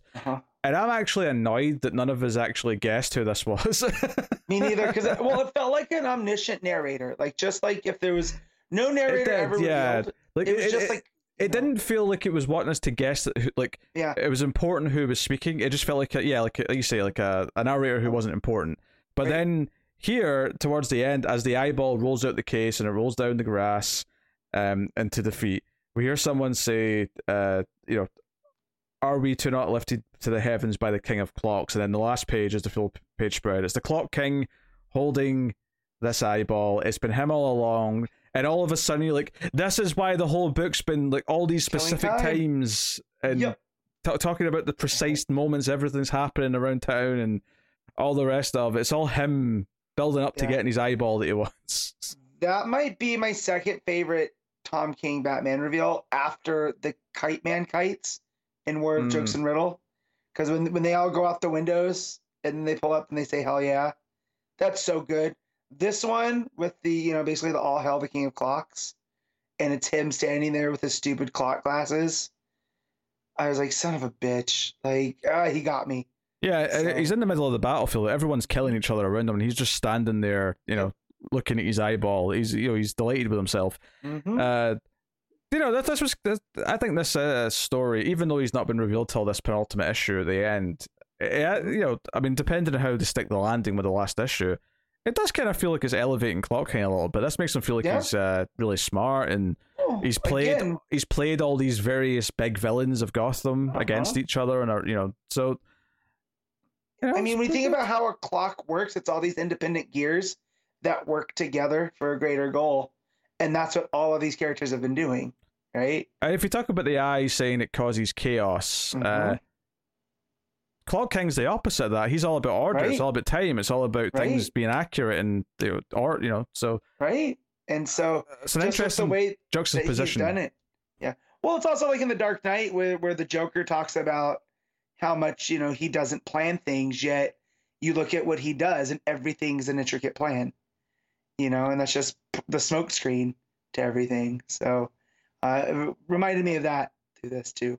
So yeah, art's good throughout. Obviously mentioned the bus panel page because we really like that one, but yeah, all the stuff with the murders at the start as they're killing each other is very good. Like it, as much as it maybe goes a couple of pages too long, it is very good. Now the main agent is the one, Agent F Word, as she was called, because she has all the bleeps. She's the one that gets kicked to death, right? Like 200 and something times. Is that Espinosa? That's her name. Honestly, I Yeah. kind of missed that. I Okay. remember someone getting kicked to death. Yeah, there's a part where it says, Agent Espinoza, I think it was, gets, kicked 200 and something times. See if we can pull that up. No, that's not her. That's Okay. Agent Lynn Barton. Yeah, it's a different Okay. character. There we go. So I was like, I kind of like this one agent. I hope she makes the jump. No, I can see more of her. Yeah, I think she'll be in the final issue. I don't think she's dead. Yeah. Okay. Well, even if she jumps from this to modern, Batman continuity, I always like these agents that take nothing from superheroes. Like she doesn't seem to care. She's a little bit too cocky, and that's her downfall here. But the fact that she's not afraid to go toe to toe with Riddler and Catwoman, I really like that. Yeah. And the thing about that opening section as well is that I do like that it's giving you this little bit of history and who all these hench people are and like what their life is like. Are they leaving loved ones behind as they die? It just does it for too many pages. But if you put it down to like 2 or 3 pages, I would probably quite like it. At the very least, I do think it does enhance the rest of the issue in the sense that it does feel like this big, huge, epic fight that's going to happen, and it's all building to it. So. There's kind of a monkey's paw thing. I still think you'd have gotten that effect if it was just 3 pages as opposed to 5. But yeah. There you go. That about does it. All right. We'll see how things wrap up next issue, and if the narration changes because Clock King's now revealed himself. I'd be curious to see if they play with that mechanically as a writing device. But or if it switches, to like 20 minutes from now, to where it plays into the future. It's already done that, isn't it? Has it? Yeah, I seem to remember back in the first issue where it was kind of bouncing back and forward all the time, so it was constantly doing, 10 minutes from now or things like that. Okay. Well, maybe, I don't know. Let's see where it goes. Or if it's all just in the present tense and reads like a normal comic, that'd be kind of disappointing. I could see it working into it differently than it has done up until now because it's now he's revealed and now it's kind of all out in the open. So it was a cool reveal though. I wasn't expecting such a cool reveal at the end of the issue. So God, and he looks downright sinister too on that battlefield, picking up the eye. Yeah, I think the trick of it is that the narration never made me think it was a character. I never felt that. So it wasn't until that second last page where he started referring to himself as something. I went, wait a minute, who are you? Yeah. And then the final page hits and it's like, oh, that was a good reveal. Very nice. What are you giving Killing Time? I'm gonna give this an 8. I'm also going to give it an 8. I would maybe even go a little higher if it wasn't just for that first part being a little too stretched out. But other than that, I really like this issue. So Killing Times were pretty good by and large, I have to say. So we'll see the final issue next month and see how it wraps up. All right. Poison Ivy issue 2, G. Willow Wilson writing, Marcio Takara on the art. Matt, this is one you read, so take it away. Yeah, funnily enough, we were talking about stories that don't progress the plot very much and meet some character, and that's what this issue is. So G. Willow Wilson, Marcio Takara, and it's Pam stops at this diner because if you remember, I don't know how much you remember because you kind of got up and left me to talk about Ivy, but she has this plan where she's going to dose the majority of the United States with this this fungus that kills them and turns them into spread to kind of give the green a fighting chance against humans. But she stops at this diner and it's in Montana, and it's kind of like this place for wayward souls. And there's this chef that seems like he's maybe of Middle Eastern descent, just kind of out of place, and he's cooking these different foods. And Pam's sitting there just taking in everything, and you can tell she's like uncomfortable, and you find out that she has already sent these spores out and she's trying to control them to get an even distribution across this diner. And then this dark-haired lady sits across from her, and we find out that she's a poet and that she's making her way across the United States, and it starts to make Pam realize oh, well, maybe there are some humans that are worth saving. And then that makes her think of Harley, because the book opens up with this page of her and Harley, laying together in a spoon position, and Pam talking about how much you mean to me, but we don't know if she's meaning Harley or a plant or whatever. It's just this kind of dialogue. And then the police bust in the diner, and Pam's not having a good time because she's trying to control all these spores. And this Jenny girl turns out that she's not just a poet, because poetry doesn't pay, as she was telling Pam. She ran a wire fraud scam at a library, and she's on the run. And this again makes her think of Harley, and like, is she doing the right thing? Of keeping this plan in, and it's not too late for her to stop. But we get a flashback of her with the gardener in Gotham, and the gardener tells her, you're too far gone. You'll never be Queen Ivy again. That was a one-time deal. And she gets mad that basically they made her become this human version of herself again. And that she realizes that she'll never be in touch with that green again. And what she felt in the green shows at her mission, that the funny thing is with humans is like, as much as that she can love them, that they are also the problem that's killing the green. And so what side does she side on? So it plays up with more of that. We also get her talking about, when people ask her if she's a vegetarian, and she goes into this whole, diatribe of, do you know how much death is involved in farming vegetarian and vegan? She brings up agave. So when you get agave nectar, the stuff that they do to the plants to create that causes, the species of bat, which I thought was funny that it ended up being bats. They don't flower because they don't need the flower when they make the agave nectar. And then it kills off the bats. And with that, it creates a monoculture that are, susceptible to blight. And this is all because of mankind's doing. So she goes, yeah, no. So you can say that, I'm a bit of a carnivore. And it kind of just plays into the idea of carnivorous plants setting traps. And it's kind of what she's doing. But so she goes to get into the van, and the people that she had first turned into these fungus, she looks like, maybe it was moving. So maybe they're not fully dead. Maybe this is the fungus also interacting with her. And yeah, so she gets back into her van and goes off, and she starts talking about Harley again, and she curses the time that, she carried her cross country basically in a vase to unite her with the Queen Ivy. And that's where we left off, that she's going on. But yeah, it was a lot of getting into Pam's head, and if she is a hero, if she is a villain, she's still kind of on the villainous side, but she also seems to have hope for certain humans. There are people that she does like the cut of the jib, and that could, that aren't the problem, and that could, not necessarily help her in her mission, but maybe sidetrack her mission of releasing this fungus across the country. She also has a moment where she thinks that, Batman's following her, and she almost has like a panic episode. And she's like, well, he's not going to be all the way out here in Montana. So maybe that's foreshadowing for later. The Takara art is fantastic. The way that he draws Pam here, she's in like the work suit, and she tells Jenny that she's in landscaping, versus how he draws her as just the regular Poison Ivy and the glimpses of Queen Ivy. It almost feels like they're different characters, and each one's distinct. So I like that a whole lot, because again, it gives us another piece of her personality at play.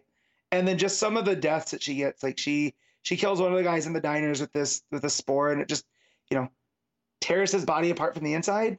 And it's super, super gruesome, but also not really bloody. So I'm really enjoying this book.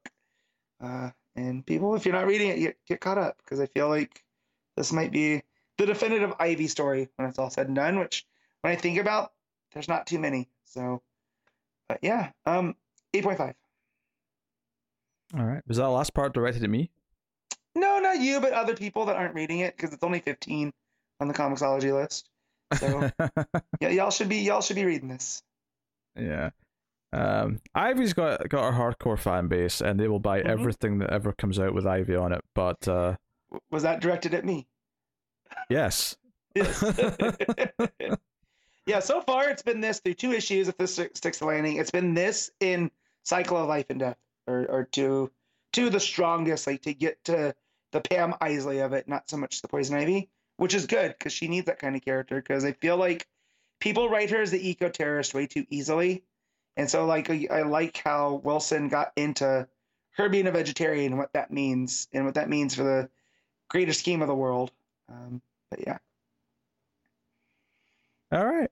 We shall move on. DC versus Vampires, issue 7, James Tynion IV and Matthew Rosenberg writing with Otto Schmidt on the art.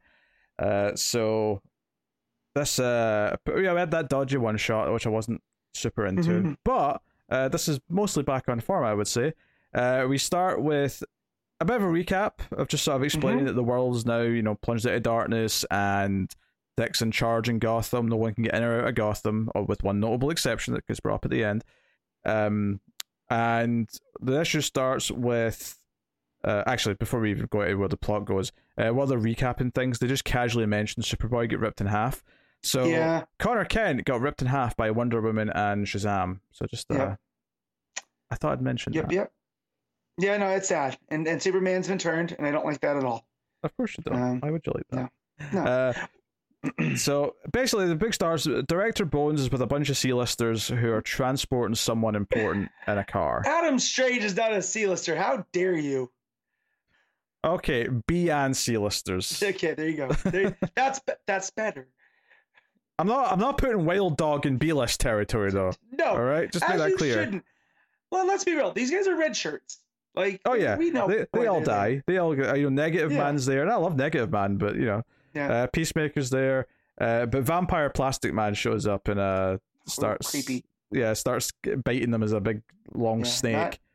Not since the plastic Nazis in the Uncle Sam book and the Freedom Fighters has Plastic Man been creepy. So yeah, good luck. Schmidt really killed it with that one. Yeah, Ravens did a pretty good job holding them off, but then gets bit by Plastic Man, so she's down. Yeah. And then, lo and behold, this was kind of a nice callback, actually, is that the person who comes in and kind of knocks them all down, at least briefly, is Jaina from the Wonder Twins, who, of course, this book started, the first victim, or one of the first victims was her brother.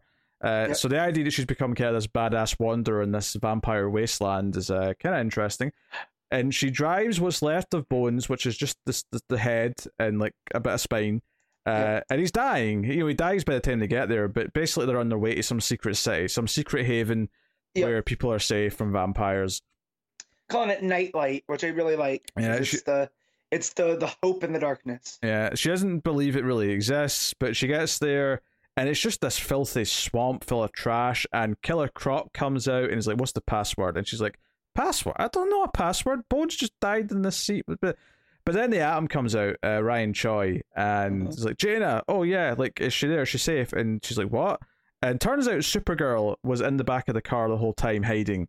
And at first she's pissed because, like, why didn't Supergirl help fight? And Croc, it's actually Croc who's like, idiot, there's no sun.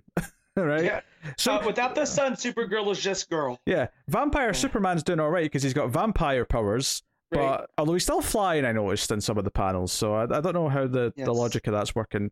But me neither. Regardless, fair enough. Supergirl's weak right now because no powers. And they go into the swamp, and you're like, wait, what's happening here? And then it turns out that Ryan Choi is using his powers, his atom powers and technology, to shrink people down, and they're all hiding in the bottled the bottled city of Kandor. Which is this is the sort of thing DCeased did a lot of, which was like using parts of DC mythology to just inform the story. Yeah, just inventive ways, using like ideas. Green Arrow's down there, Babs is in there. They're all quite sad about the state of the world, what's going on, and the back chunk of the issue is effectively them disagreeing on what they should do next. And the multiple plans that are kind of going to play here is that Babs wants to go to Gotham and kill Dick Grayson. To end this. Supergirl wants someone to take her to Australia because in Australia they can launch out of space, and they've got Black Manta there, so sailing the high seas isn't going to be too difficult for him. Right. But the idea being is if they can get her into space, she can recharge from the sun, and then she can like remove the blocking like dust cloud or whatever they've got in the sky to block out the sun. And that would, give them a fighting chance against the vampires. Yep. Not just because she'd have her powers again, but also because they're vampires and the sun's kind of their enemy. Yep. Yeah. So, okay, very neat. And then on top of that, Oliver wants to go to Smallville because that's where a bunch of people are being kidnapped and kept in cages. Which obviously, very noble. But as they point out, like, we can save some people from cages, or we can take down the entire vampire empire. Like, one seems more important than the other. it's very Oliver trying to control what he can control, right? Yeah. It rang very true to me that he would want to go save all those people because it's smaller. So right? We're setting up three things that are going to concurrently happen, and the cliffhanger we end on is that Babs wants to go into Gotham to kill Dick Grayson. Everyone's like, look, no one's been in or out of Gotham in months. And then Constantine says, nah, that's not entirely true. There's one person who got out, although she's with some really bad people right now. And that ties into the one shot, which is Harley Quinn is the one person who's managed to get out of Gotham. But right now, there's a team of villains, including Professor Pig, the Thinker, and Hugo Strange, who have got her like tied up, and like they've got like tubes of different chemicals getting into her, and she's got like a mouth gape thing on, like, and she's like threatening to kill them all because they're, well, it's not very pleasant, naturally. No. So presumably they're going to come and try to get Harley to find out how she snuck out of the city so they can sneak in. Yeah. Two things I like too. Babs saying that they have to kill Dick. I did like that.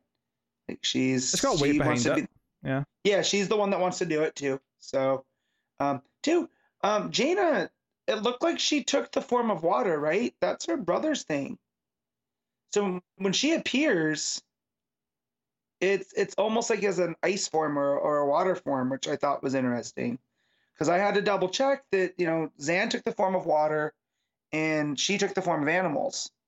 So I did the power of the Wonder Twin just jump to her when he died or what? I don't know. That's possible. Where is this when she was water? In the when she shows up right behind I think Firestorm. Yeah, when she first shows up, it's like she materializes. I'm on that page. I'm not seeing what you're talking about. Yeah, I don't have it in front of me. She's just standing behind him holding a sword. Is that what it is? I could have sworn. Maybe it's when he explodes? Oh, no, you're right. Yeah, it's after he explodes. That's how she survives the explosion, because she turns into just some water and then reforms. You're right, yeah. Okay, so there it was. But yeah, I thought that was pretty interesting. And that the fact that when Constantine is like, Bones died? Anything, he should have survived anything short of a atomic blast. And they're just like, yeah, about that. Yeah, that's exactly what it was. It was an atomic blast. It was an atomic blast. And I liked that, because I was trying to figure out how Bones was still talking through that. And I was like, oh, of course, magic. Presumably all the villains that have got Harley are trying to do something with their blood because she injected the Lex Luthor blood into her. Yeah, because they're very much, I don't think that they're vampires. They're not giving up vampire vibes. No. But I do wonder what the other characters are going to think of that once they find out she's got this, magic blood in her system, and see what they make of it. Because is there a chance they can actually revert back the vampires into humans? We'll figure it out. I'm not sure. Because that would it'd be very traumatic for them to suddenly care again about everything they've done whilst they were vampires. Right. It'd be a very dark ending if they went that route. It's a very Angelus thing, right? Yeah, it does feel like they set up like three big plots here that we're probably going to be doing for the next few issues. So it's got a direction, which is quite nice. Well, plus that mini series that we're getting. Yeah. It's coming. So. Yeah. Unless one of these plots is that miniseries. I don't remember the description of that, but I don't either. It could be. Yeah.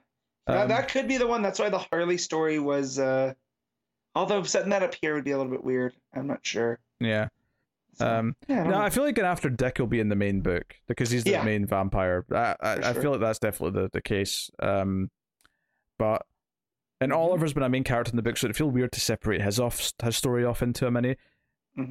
I don't know. I honestly, the more I think about it, the more I think all three of these stories will be in the main book, and then the mini will be something else. But mini could just be anthology style, where we're just getting different stories of different characters. So. Yeah, obviously, Ultra Smash art's very good. The fight with all the C and B lists at the start, ending with the firestorm explosion, is really good stuff. I obviously enjoyed the Kandor reveal, and I think this was an inventive way to keep it going. It's kind of a reset for the book because obviously issue 6 was this big climax that revealed who the villain was and set up kind of where it's going to be going from here. This was very much, okay, this is the start of Act 2, if you want to call it that, which, the second half. So, I thought they did a good job of establishing all that stuff. And kind of like, okay, here's the characters that we've still got on the good guys' side and what they're trying to do. I think Babs is going to die, but take out Dick with her. Yeah. That I feel like there's going to be a tragic double death there, which is the ultimate sacrifice. Or she gets bit and does the "you have to kill me" type thing before I turn. You know. But yeah, I hope not. Man, one of my favorite characters dying in this. Well, that's a good thing about being an Elseworlds, is it doesn't matter. It's True. Okay. Doesn't make the feelings hurt any less. You know? Yeah, Connor Kent got ripped in half. Yeah. Oh. Spine dangling out and innards all just dripping onto the floor. Yep. Oh, maybe? Aye, okay. All right. How are you giving DC versus Vampires issue 7? I'm gonna go 7.5. No, I'm going with an 8 in this one. Yeah. I had a good time. It felt concise, it felt focused, it set up a lot of things for the upcoming issues. And I'm glad characters like Babs and Supergirl and Dinah are getting to take a bit of the spotlight in this one. So that's cool. All right. Well, one of the things you could do over at patreon.com/MailFuzzTV, one of the higher tiers, is make myself or Connor read a book. So this is my 2 for June. I'm a little late on these, but these are my 2 June books. So this is going to be American Vampire, issue 27 I'm starting with. So keeping the subject on vampires, as we were just talking about. So this is the second half of a 2-part story. This is the black vampire. Well, I don't know if I knew he was a vampire in the first issue. That may have been revealed in this issue, but he's working for the Vassals, and he's there, and we think these young guys are racist, but it's actually the old guys that are racist. And what this issue actually does is that when he describes these vampires, because he gets away at the start, because the young guy who we thought was a racist in the first issue like drives up in a car and like sort of saves him. He describes him when he calls Hobbs, because Hobbs is doing like surgery, like he's doing like exploratory surgery on like some sort of vampire species in front of a gallery of like Vassals med students. But he takes this call and he's talking to him, and he describes these vampires as being almost werewolf-like because they've got fur. And then they casually mentioned there was another vampire species that he encountered not too long ago that were dumb and didn't have fangs, and he referred to them as zombies. So it sets up the idea that in this universe, werewolves and zombies are just offshoot species of vampire of some kind. That's a megaton as far as mythology goes. That's quite interesting. I remember reading that the first time and thinking like that's a brilliant piece for this, because also in the Survival of the Fittest mini, there's statues of like werewolves and stuff in that castle. And so when you tie it back to that, I was like, oh yeah, okay, so there's Carpathian, like there's different breeds of vampire, but then even there's different sub-breeds. And plus, right from the start of the book, one of the rules for the American vampire was the moon affected them. Right. Not exactly the same way as a werewolf, but the idea that the moon even affects them is kind of a subtle tease that, yeah, the werewolves are kind of an offshoot of vampires in some way. Right. And they are all versions of undead. They all get bit to be turned. There's definitely parallels you can draw between them. You get a little bit of backstory with Cal, who's the main character in the story.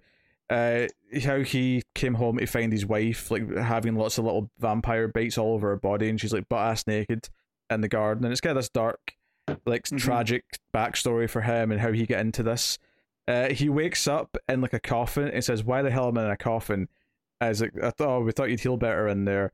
And he's like, "Nah, that's just a movie thing." So there's some little jokes here or there as well. But we find out that basically, because these werewolf vampires, these old guys who are kind of in a pack, they mostly just kill black people, and because of that, all of the bodies come to this what do you call it? This mortician, like like it's a separate mortician because of the time period, right? So they all go to this one cemetery, and because of that, like. This kid who used to get up to no good, and we'd come out of this neighborhood when he was younger, they kind of learned about these vampires and learned what they were doing, and he's actually working with the mortician here to try and fight back, and they've been collecting silver because, as per usual werewolf rules, their weakness is silver. So we've been collecting silver stuff. He shows Cal their stash, and it's like, okay, we have to try and fight them. So It's really good stuff. So they go to where they usually hang out, which is this VA home. The assumption is they get bit by this species when they were serving overseas. So Cal comes in, he goes toe to toe, he bites them. He's almost going to get nabbed at one point by the leader, but then the young guy shows up and kills him. Shoots him in the head with a silver bullet. And the issue ends with Cal. Well, other than the cliffhanger, but it ends with Cal watching his brother and his band or his quartet play on the stage. So it ends with kind of this happy feeling. At the end of the issue, though, he gets a phone call from Pearl saying that Henry's died, and that's kind of, so it ties it back in. So this is someone that Pearl knows through the vassals, and it's going to lead into the next story, which is cool. I love the mythology stuff it added here. I love the swerve of like who the bad guys actually were. All of that's really good. I talked about that in the last issue, that you think these young guys are being racist, but it turns out they were actually genuinely trying to warn them that something was going to happen. The one critique I would have is I feel like it wraps up in 2 issues when it probably could have had 3. Like the actual resolution where they go and take out the old werewolf vampire dudes, it happens in like 3 pages. Like, it's so quick. Like I'm exaggerating a little bit. It's more like 4 or 5, but they it's like, hey, they hang out at this place. So we cut to this VA house, and then it's like 1, 2, 3, 4, 5. It's over, and that's it. That's the entire showdown. And I kind of felt like you could have done a whole issue building up to them sneaking up to this house, forming a plan, really setting up how dangerous it was, and struggling to fight these like 3 werewolves. Like you could have made a whole issue out of that, and it would have felt quite a big deal. Instead, it feels like just truncated and like squished on to like the end of an issue that was mostly just the cool mythology setup, and then the little tease at the end for where we're going next. I could have done with this being fleshed out into another issue, and I think it would have been even better if they'd done that. So the actual showdown with the werewolves just feels really rushed. So I would critique it and maybe only give it like a 7 because of that. But I do love the mythology stuff it sets up. And by bringing in werewolves and zombies into kind of connecting them. I also just love the absurdity of Hobbs like casually taking this phone call. And this is not like he's got like a little smartphone that he's got. This is like the old school like rotary phone that he's got under his ear as he's like showing a bunch of med students, and this is how the vampire species blah blah blah works, and here's how their organs have been manipulated by the vampire virus. Look at their teeth. So I do appreciate the absurdity. It's got that dark sense of humor that I really like, kind of still an American vampire. I do like that this 2-parter gave us this viewpoint of a completely different type of character, this character of color in this very racist time period, and just the differences that comes up because of that. But I do think the showdown with the werewolves is a bit rushed, so because of that I'm going to say it's not quite great and is only good, and give it a 7. But that's American Vampire issue 27. My other Patriot book that I'm talking about is Animal Man issue 21. So if you remember, Ellen and the kids got killed at the end of not the last issue, but the previous issue.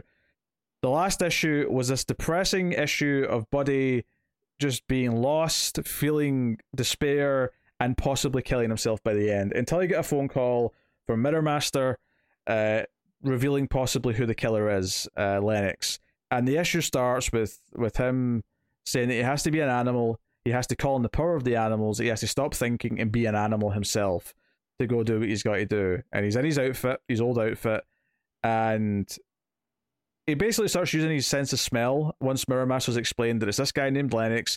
He's working for people who are basically part of like the animal industry, and they don't like that he's an activist, like, tackling these subjects and trying to like raise awareness about the cruelty to animals and things like fossil fuels and stuff like that. So a lot of the social topics and political topics are obviously at the forefront here, but this is why they're becoming, and that's the thing, that the run has been neatly doing that. Animal Man has been going and stopping this like dolphin hunting season in one issue. He stopped this other thing in another issue. He's been this activist. This is what's made them want to do this. These shadowy figures that hired Lennox to go do this was them. They actually wanted Mirror Master to do it. The Mirror Master came to scare them because at his behest, but then Mirror Master turned down when they said, no, kill the wife and kids. He's like, no, I'm not doing that. Mirror Master, for all his shittiness, has got a line. So Animal Man uses his powers to get his increased sense of smell from, I think, did he say a moth? I want to say, because it's even better than a dog. But he smells like he basically sort of relives the crime scene and says, "Oh, he came to the door. Ellen was here. I can smell her perfume. She turned away, but then he snuck in. The phone rang, and he, shot Ellen in the back and then killed the kids." And he describes it in detail, so it's really horrific for him to sort of live through this. But he goes with Mirror Master to some of these rich guys. One's on a yacht, and he gets pulled underwater, and it's really dark. Animal Man just holds him underwater until he dies, because Animal Man's got fish powers, so he's just like swimming happily. Damn. And he just holds him until he stops moving, and it's really dark. It's really sinister. But obviously you're kind of rooting for him because you understand why he's doing it. But he's in a bad place. The second guy we see in like a motel, he's not killed here yet. There's one guy playing golf who's literally talking about, what was he talking about? It was Reagan who said 80% of pollution is actually caused by trees. What? This sounds like something that he probably did say. This was probably some bullshit like statement that was made at some point. I'm gonna look. Anyway, he's like, I love trees as much as the next people, but people have got to eat. That grazing land has to be cleared. So it's like, oh god, this was just as big a thing as in the end of the 80s as it is now, and like all the bullshit arguments you get. But yeah, so it's this rich guy who's profiting from all this.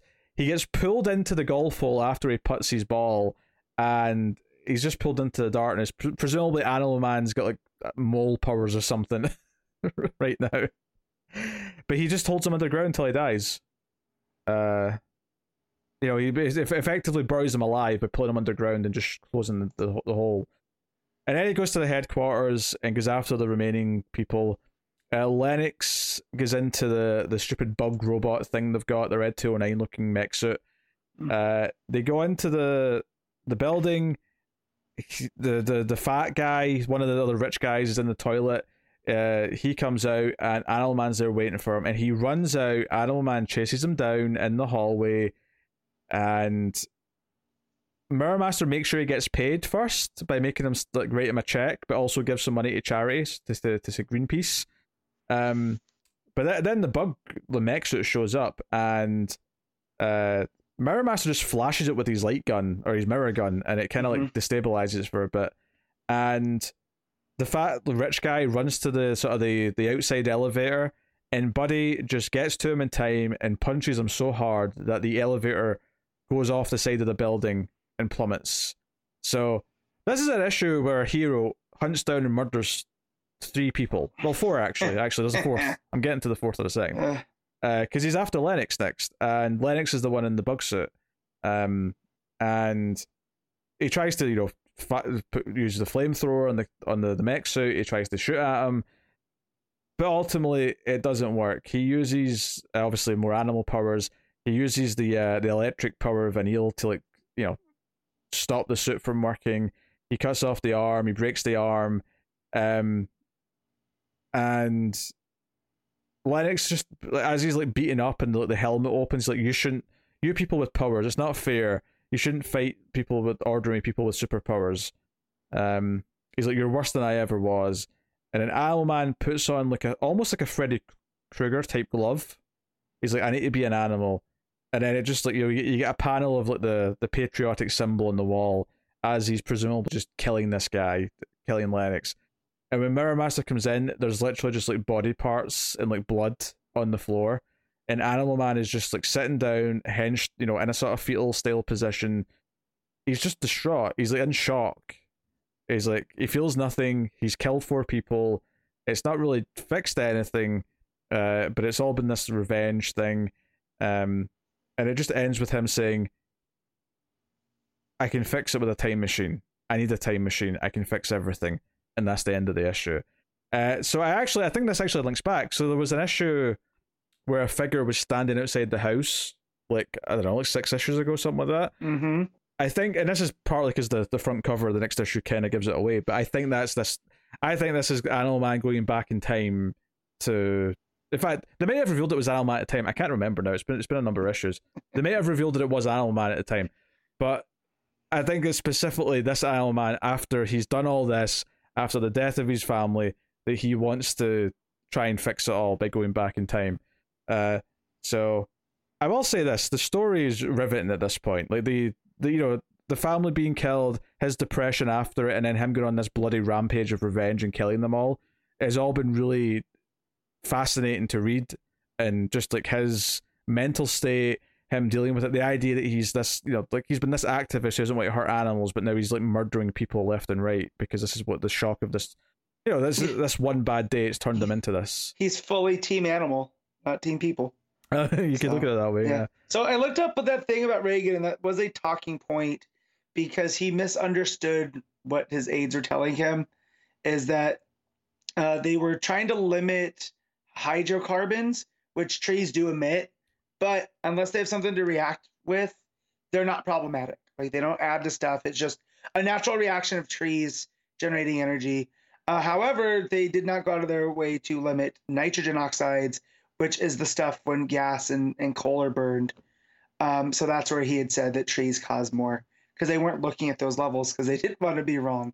So it was something, he didn't say that exactly, but of course, politics being what it is, of course. They took the quote and ran with it. So, and it doesn't surprise me someone like Grant Morrison, especially in the 80s, would throw that into a comic. Oh yeah, nah, it felt like a real thing when I read it.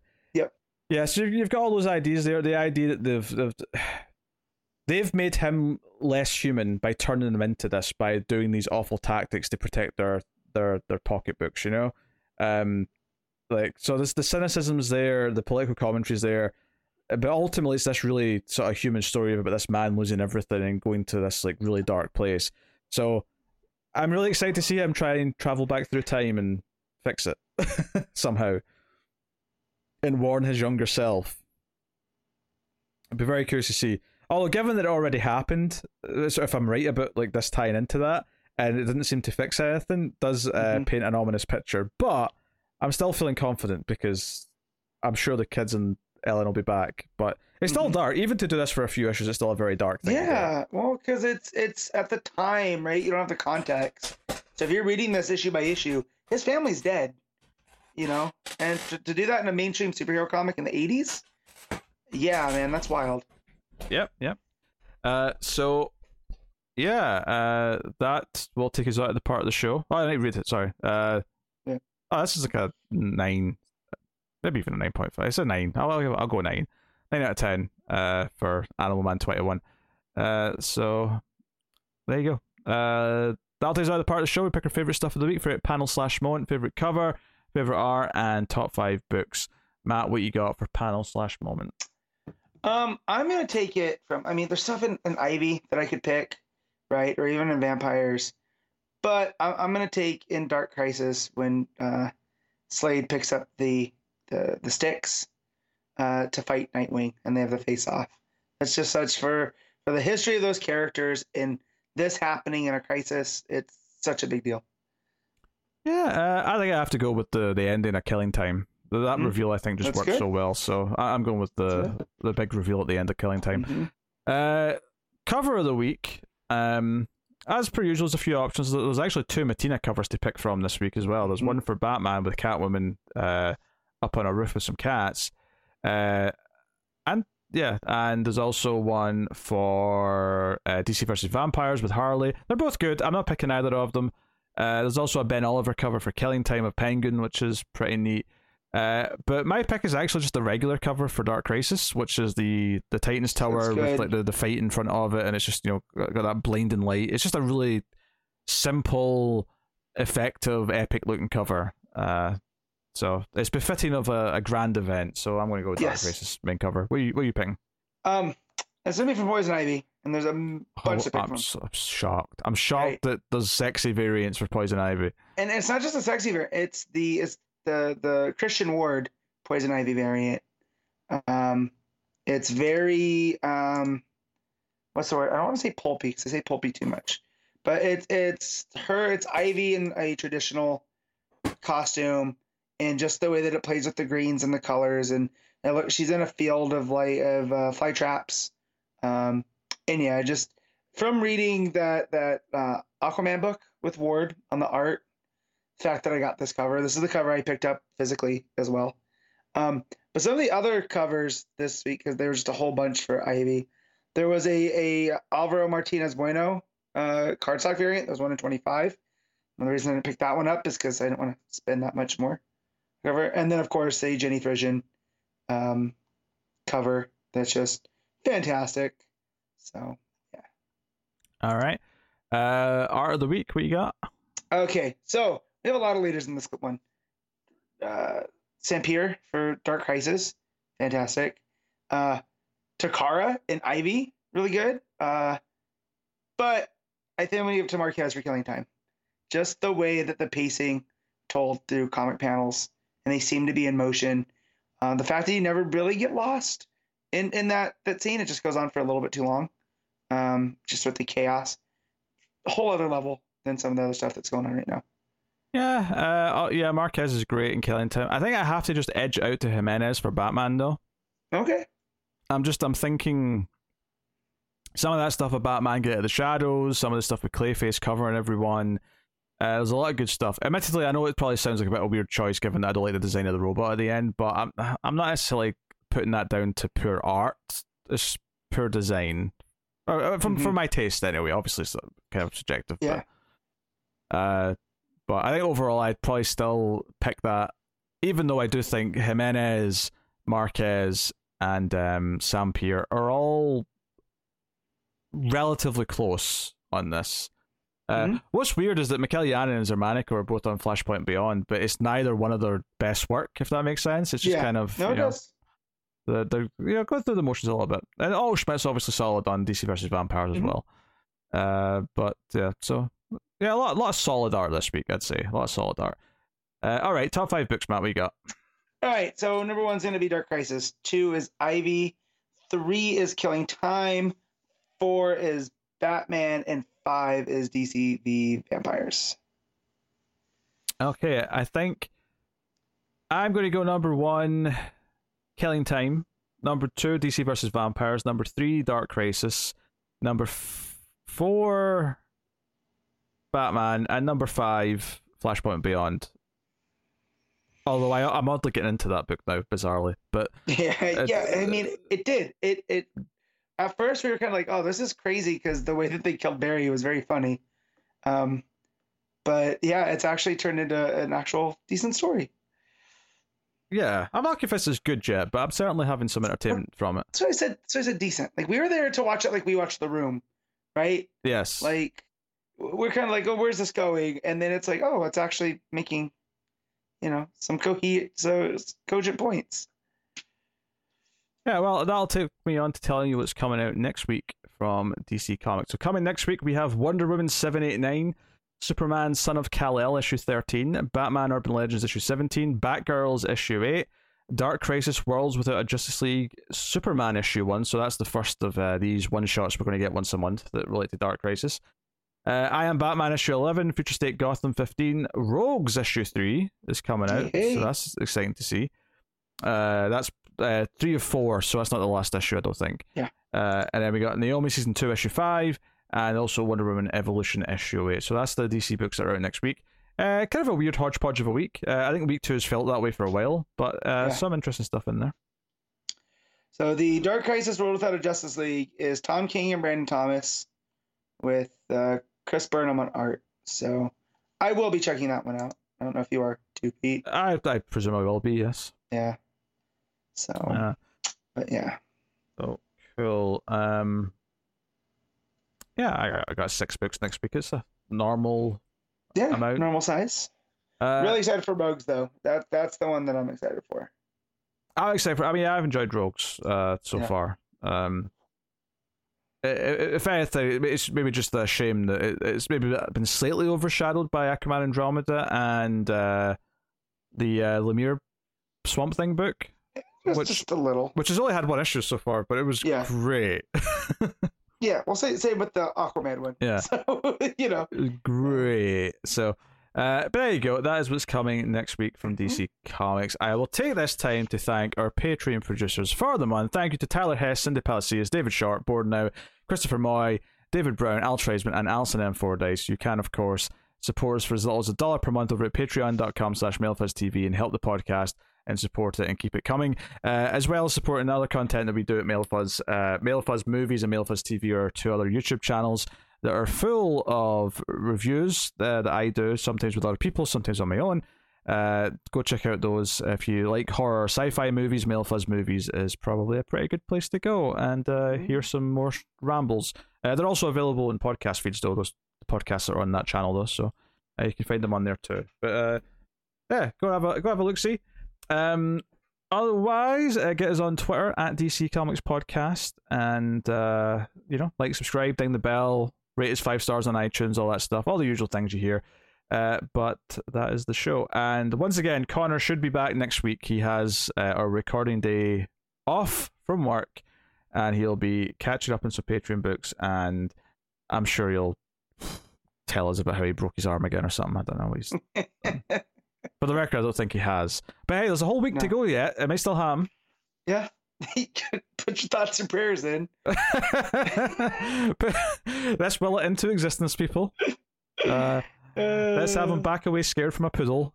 And I love how that story went from he got attacked by a dog to the dog knocked him off a curb because it scared him.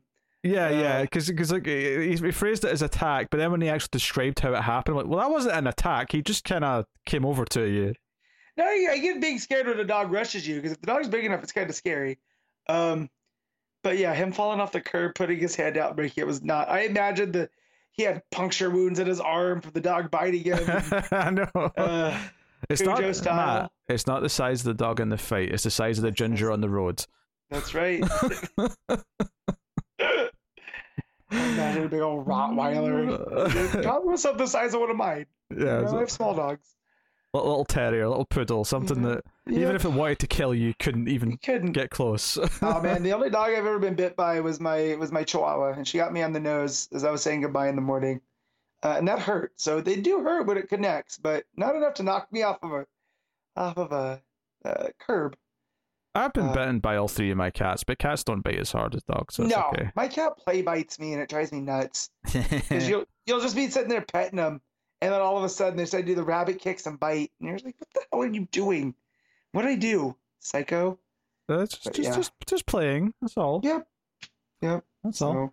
Garrus likes to attack my feet when I get out of the shower and I'm walking about in my bare feet. He'll come over. He'll sort of snuggle into them at first, and then he'll be like, "Nah, it's time for the ankle. I'm going for it." I remember before she was our cat, I would house sit for my dad, and she would hide under the dining room table and wait for me to walk across in flip flops, and she would just grab and bite down. And I complained, and my dad's like, "Oh no, she's just playing with you. That's how she likes you." I'm like, well, I'd love to see how she hates me. if that's how she loves. So no, now she's cool. So none of that. Just she'll be sitting on there purring, and then the purr becomes a bite. So cats are crazy. Cats are wonderful beings. They're adorable. I actually had a bit of a scare the other day. Wesker was outside for at least 5 hours because I didn't notice it first because I'd been napping, and I realized that he wasn't in, and I was like, "Oh shit, where's Wesker?" And it took me about 40 minutes to find him, so there was a little bit of a worry for a little while during that time period. But he came out crying at the top of his lungs, clearly distressed that he was outside and scared. And I brought him in, and he was a bit on edge for a couple hours, but he was fine. Yeah, well, as long as he came back in one piece, and he just hung out by the door. Mine got out one time, and we have a big dog next door, but I think she just snuck out when the back door was open, and she hung out on the porch all night for about 7 hours. And yeah, she did that where she went in, she ran straight upstairs, and we didn't see her for like a day. I'm traumatized. Inside. Yeah, and she still tries to make a bolt for the door, just not the back door, which is good. So yeah, Wesker's terrible. Wesker will, if he sees an opening, he'll just slowly sneak out of it. Yep. But he always hates it. Like if you catch him doing it on the moment, and you just sort of like have to go out and get him, he's immediately crying to get back in. He hates it. Yeah. He hates it. So I don't know why he does it. It's like, come on, cat. Like nothing they do makes sense. Anyway, that's the show. Thank you for joining us, everyone. That's been Comics from the Vertiverse. So thank you once again for joining us. We always appreciate it. Keep reading DC Comics, and remember to never get lost in the Speed Force.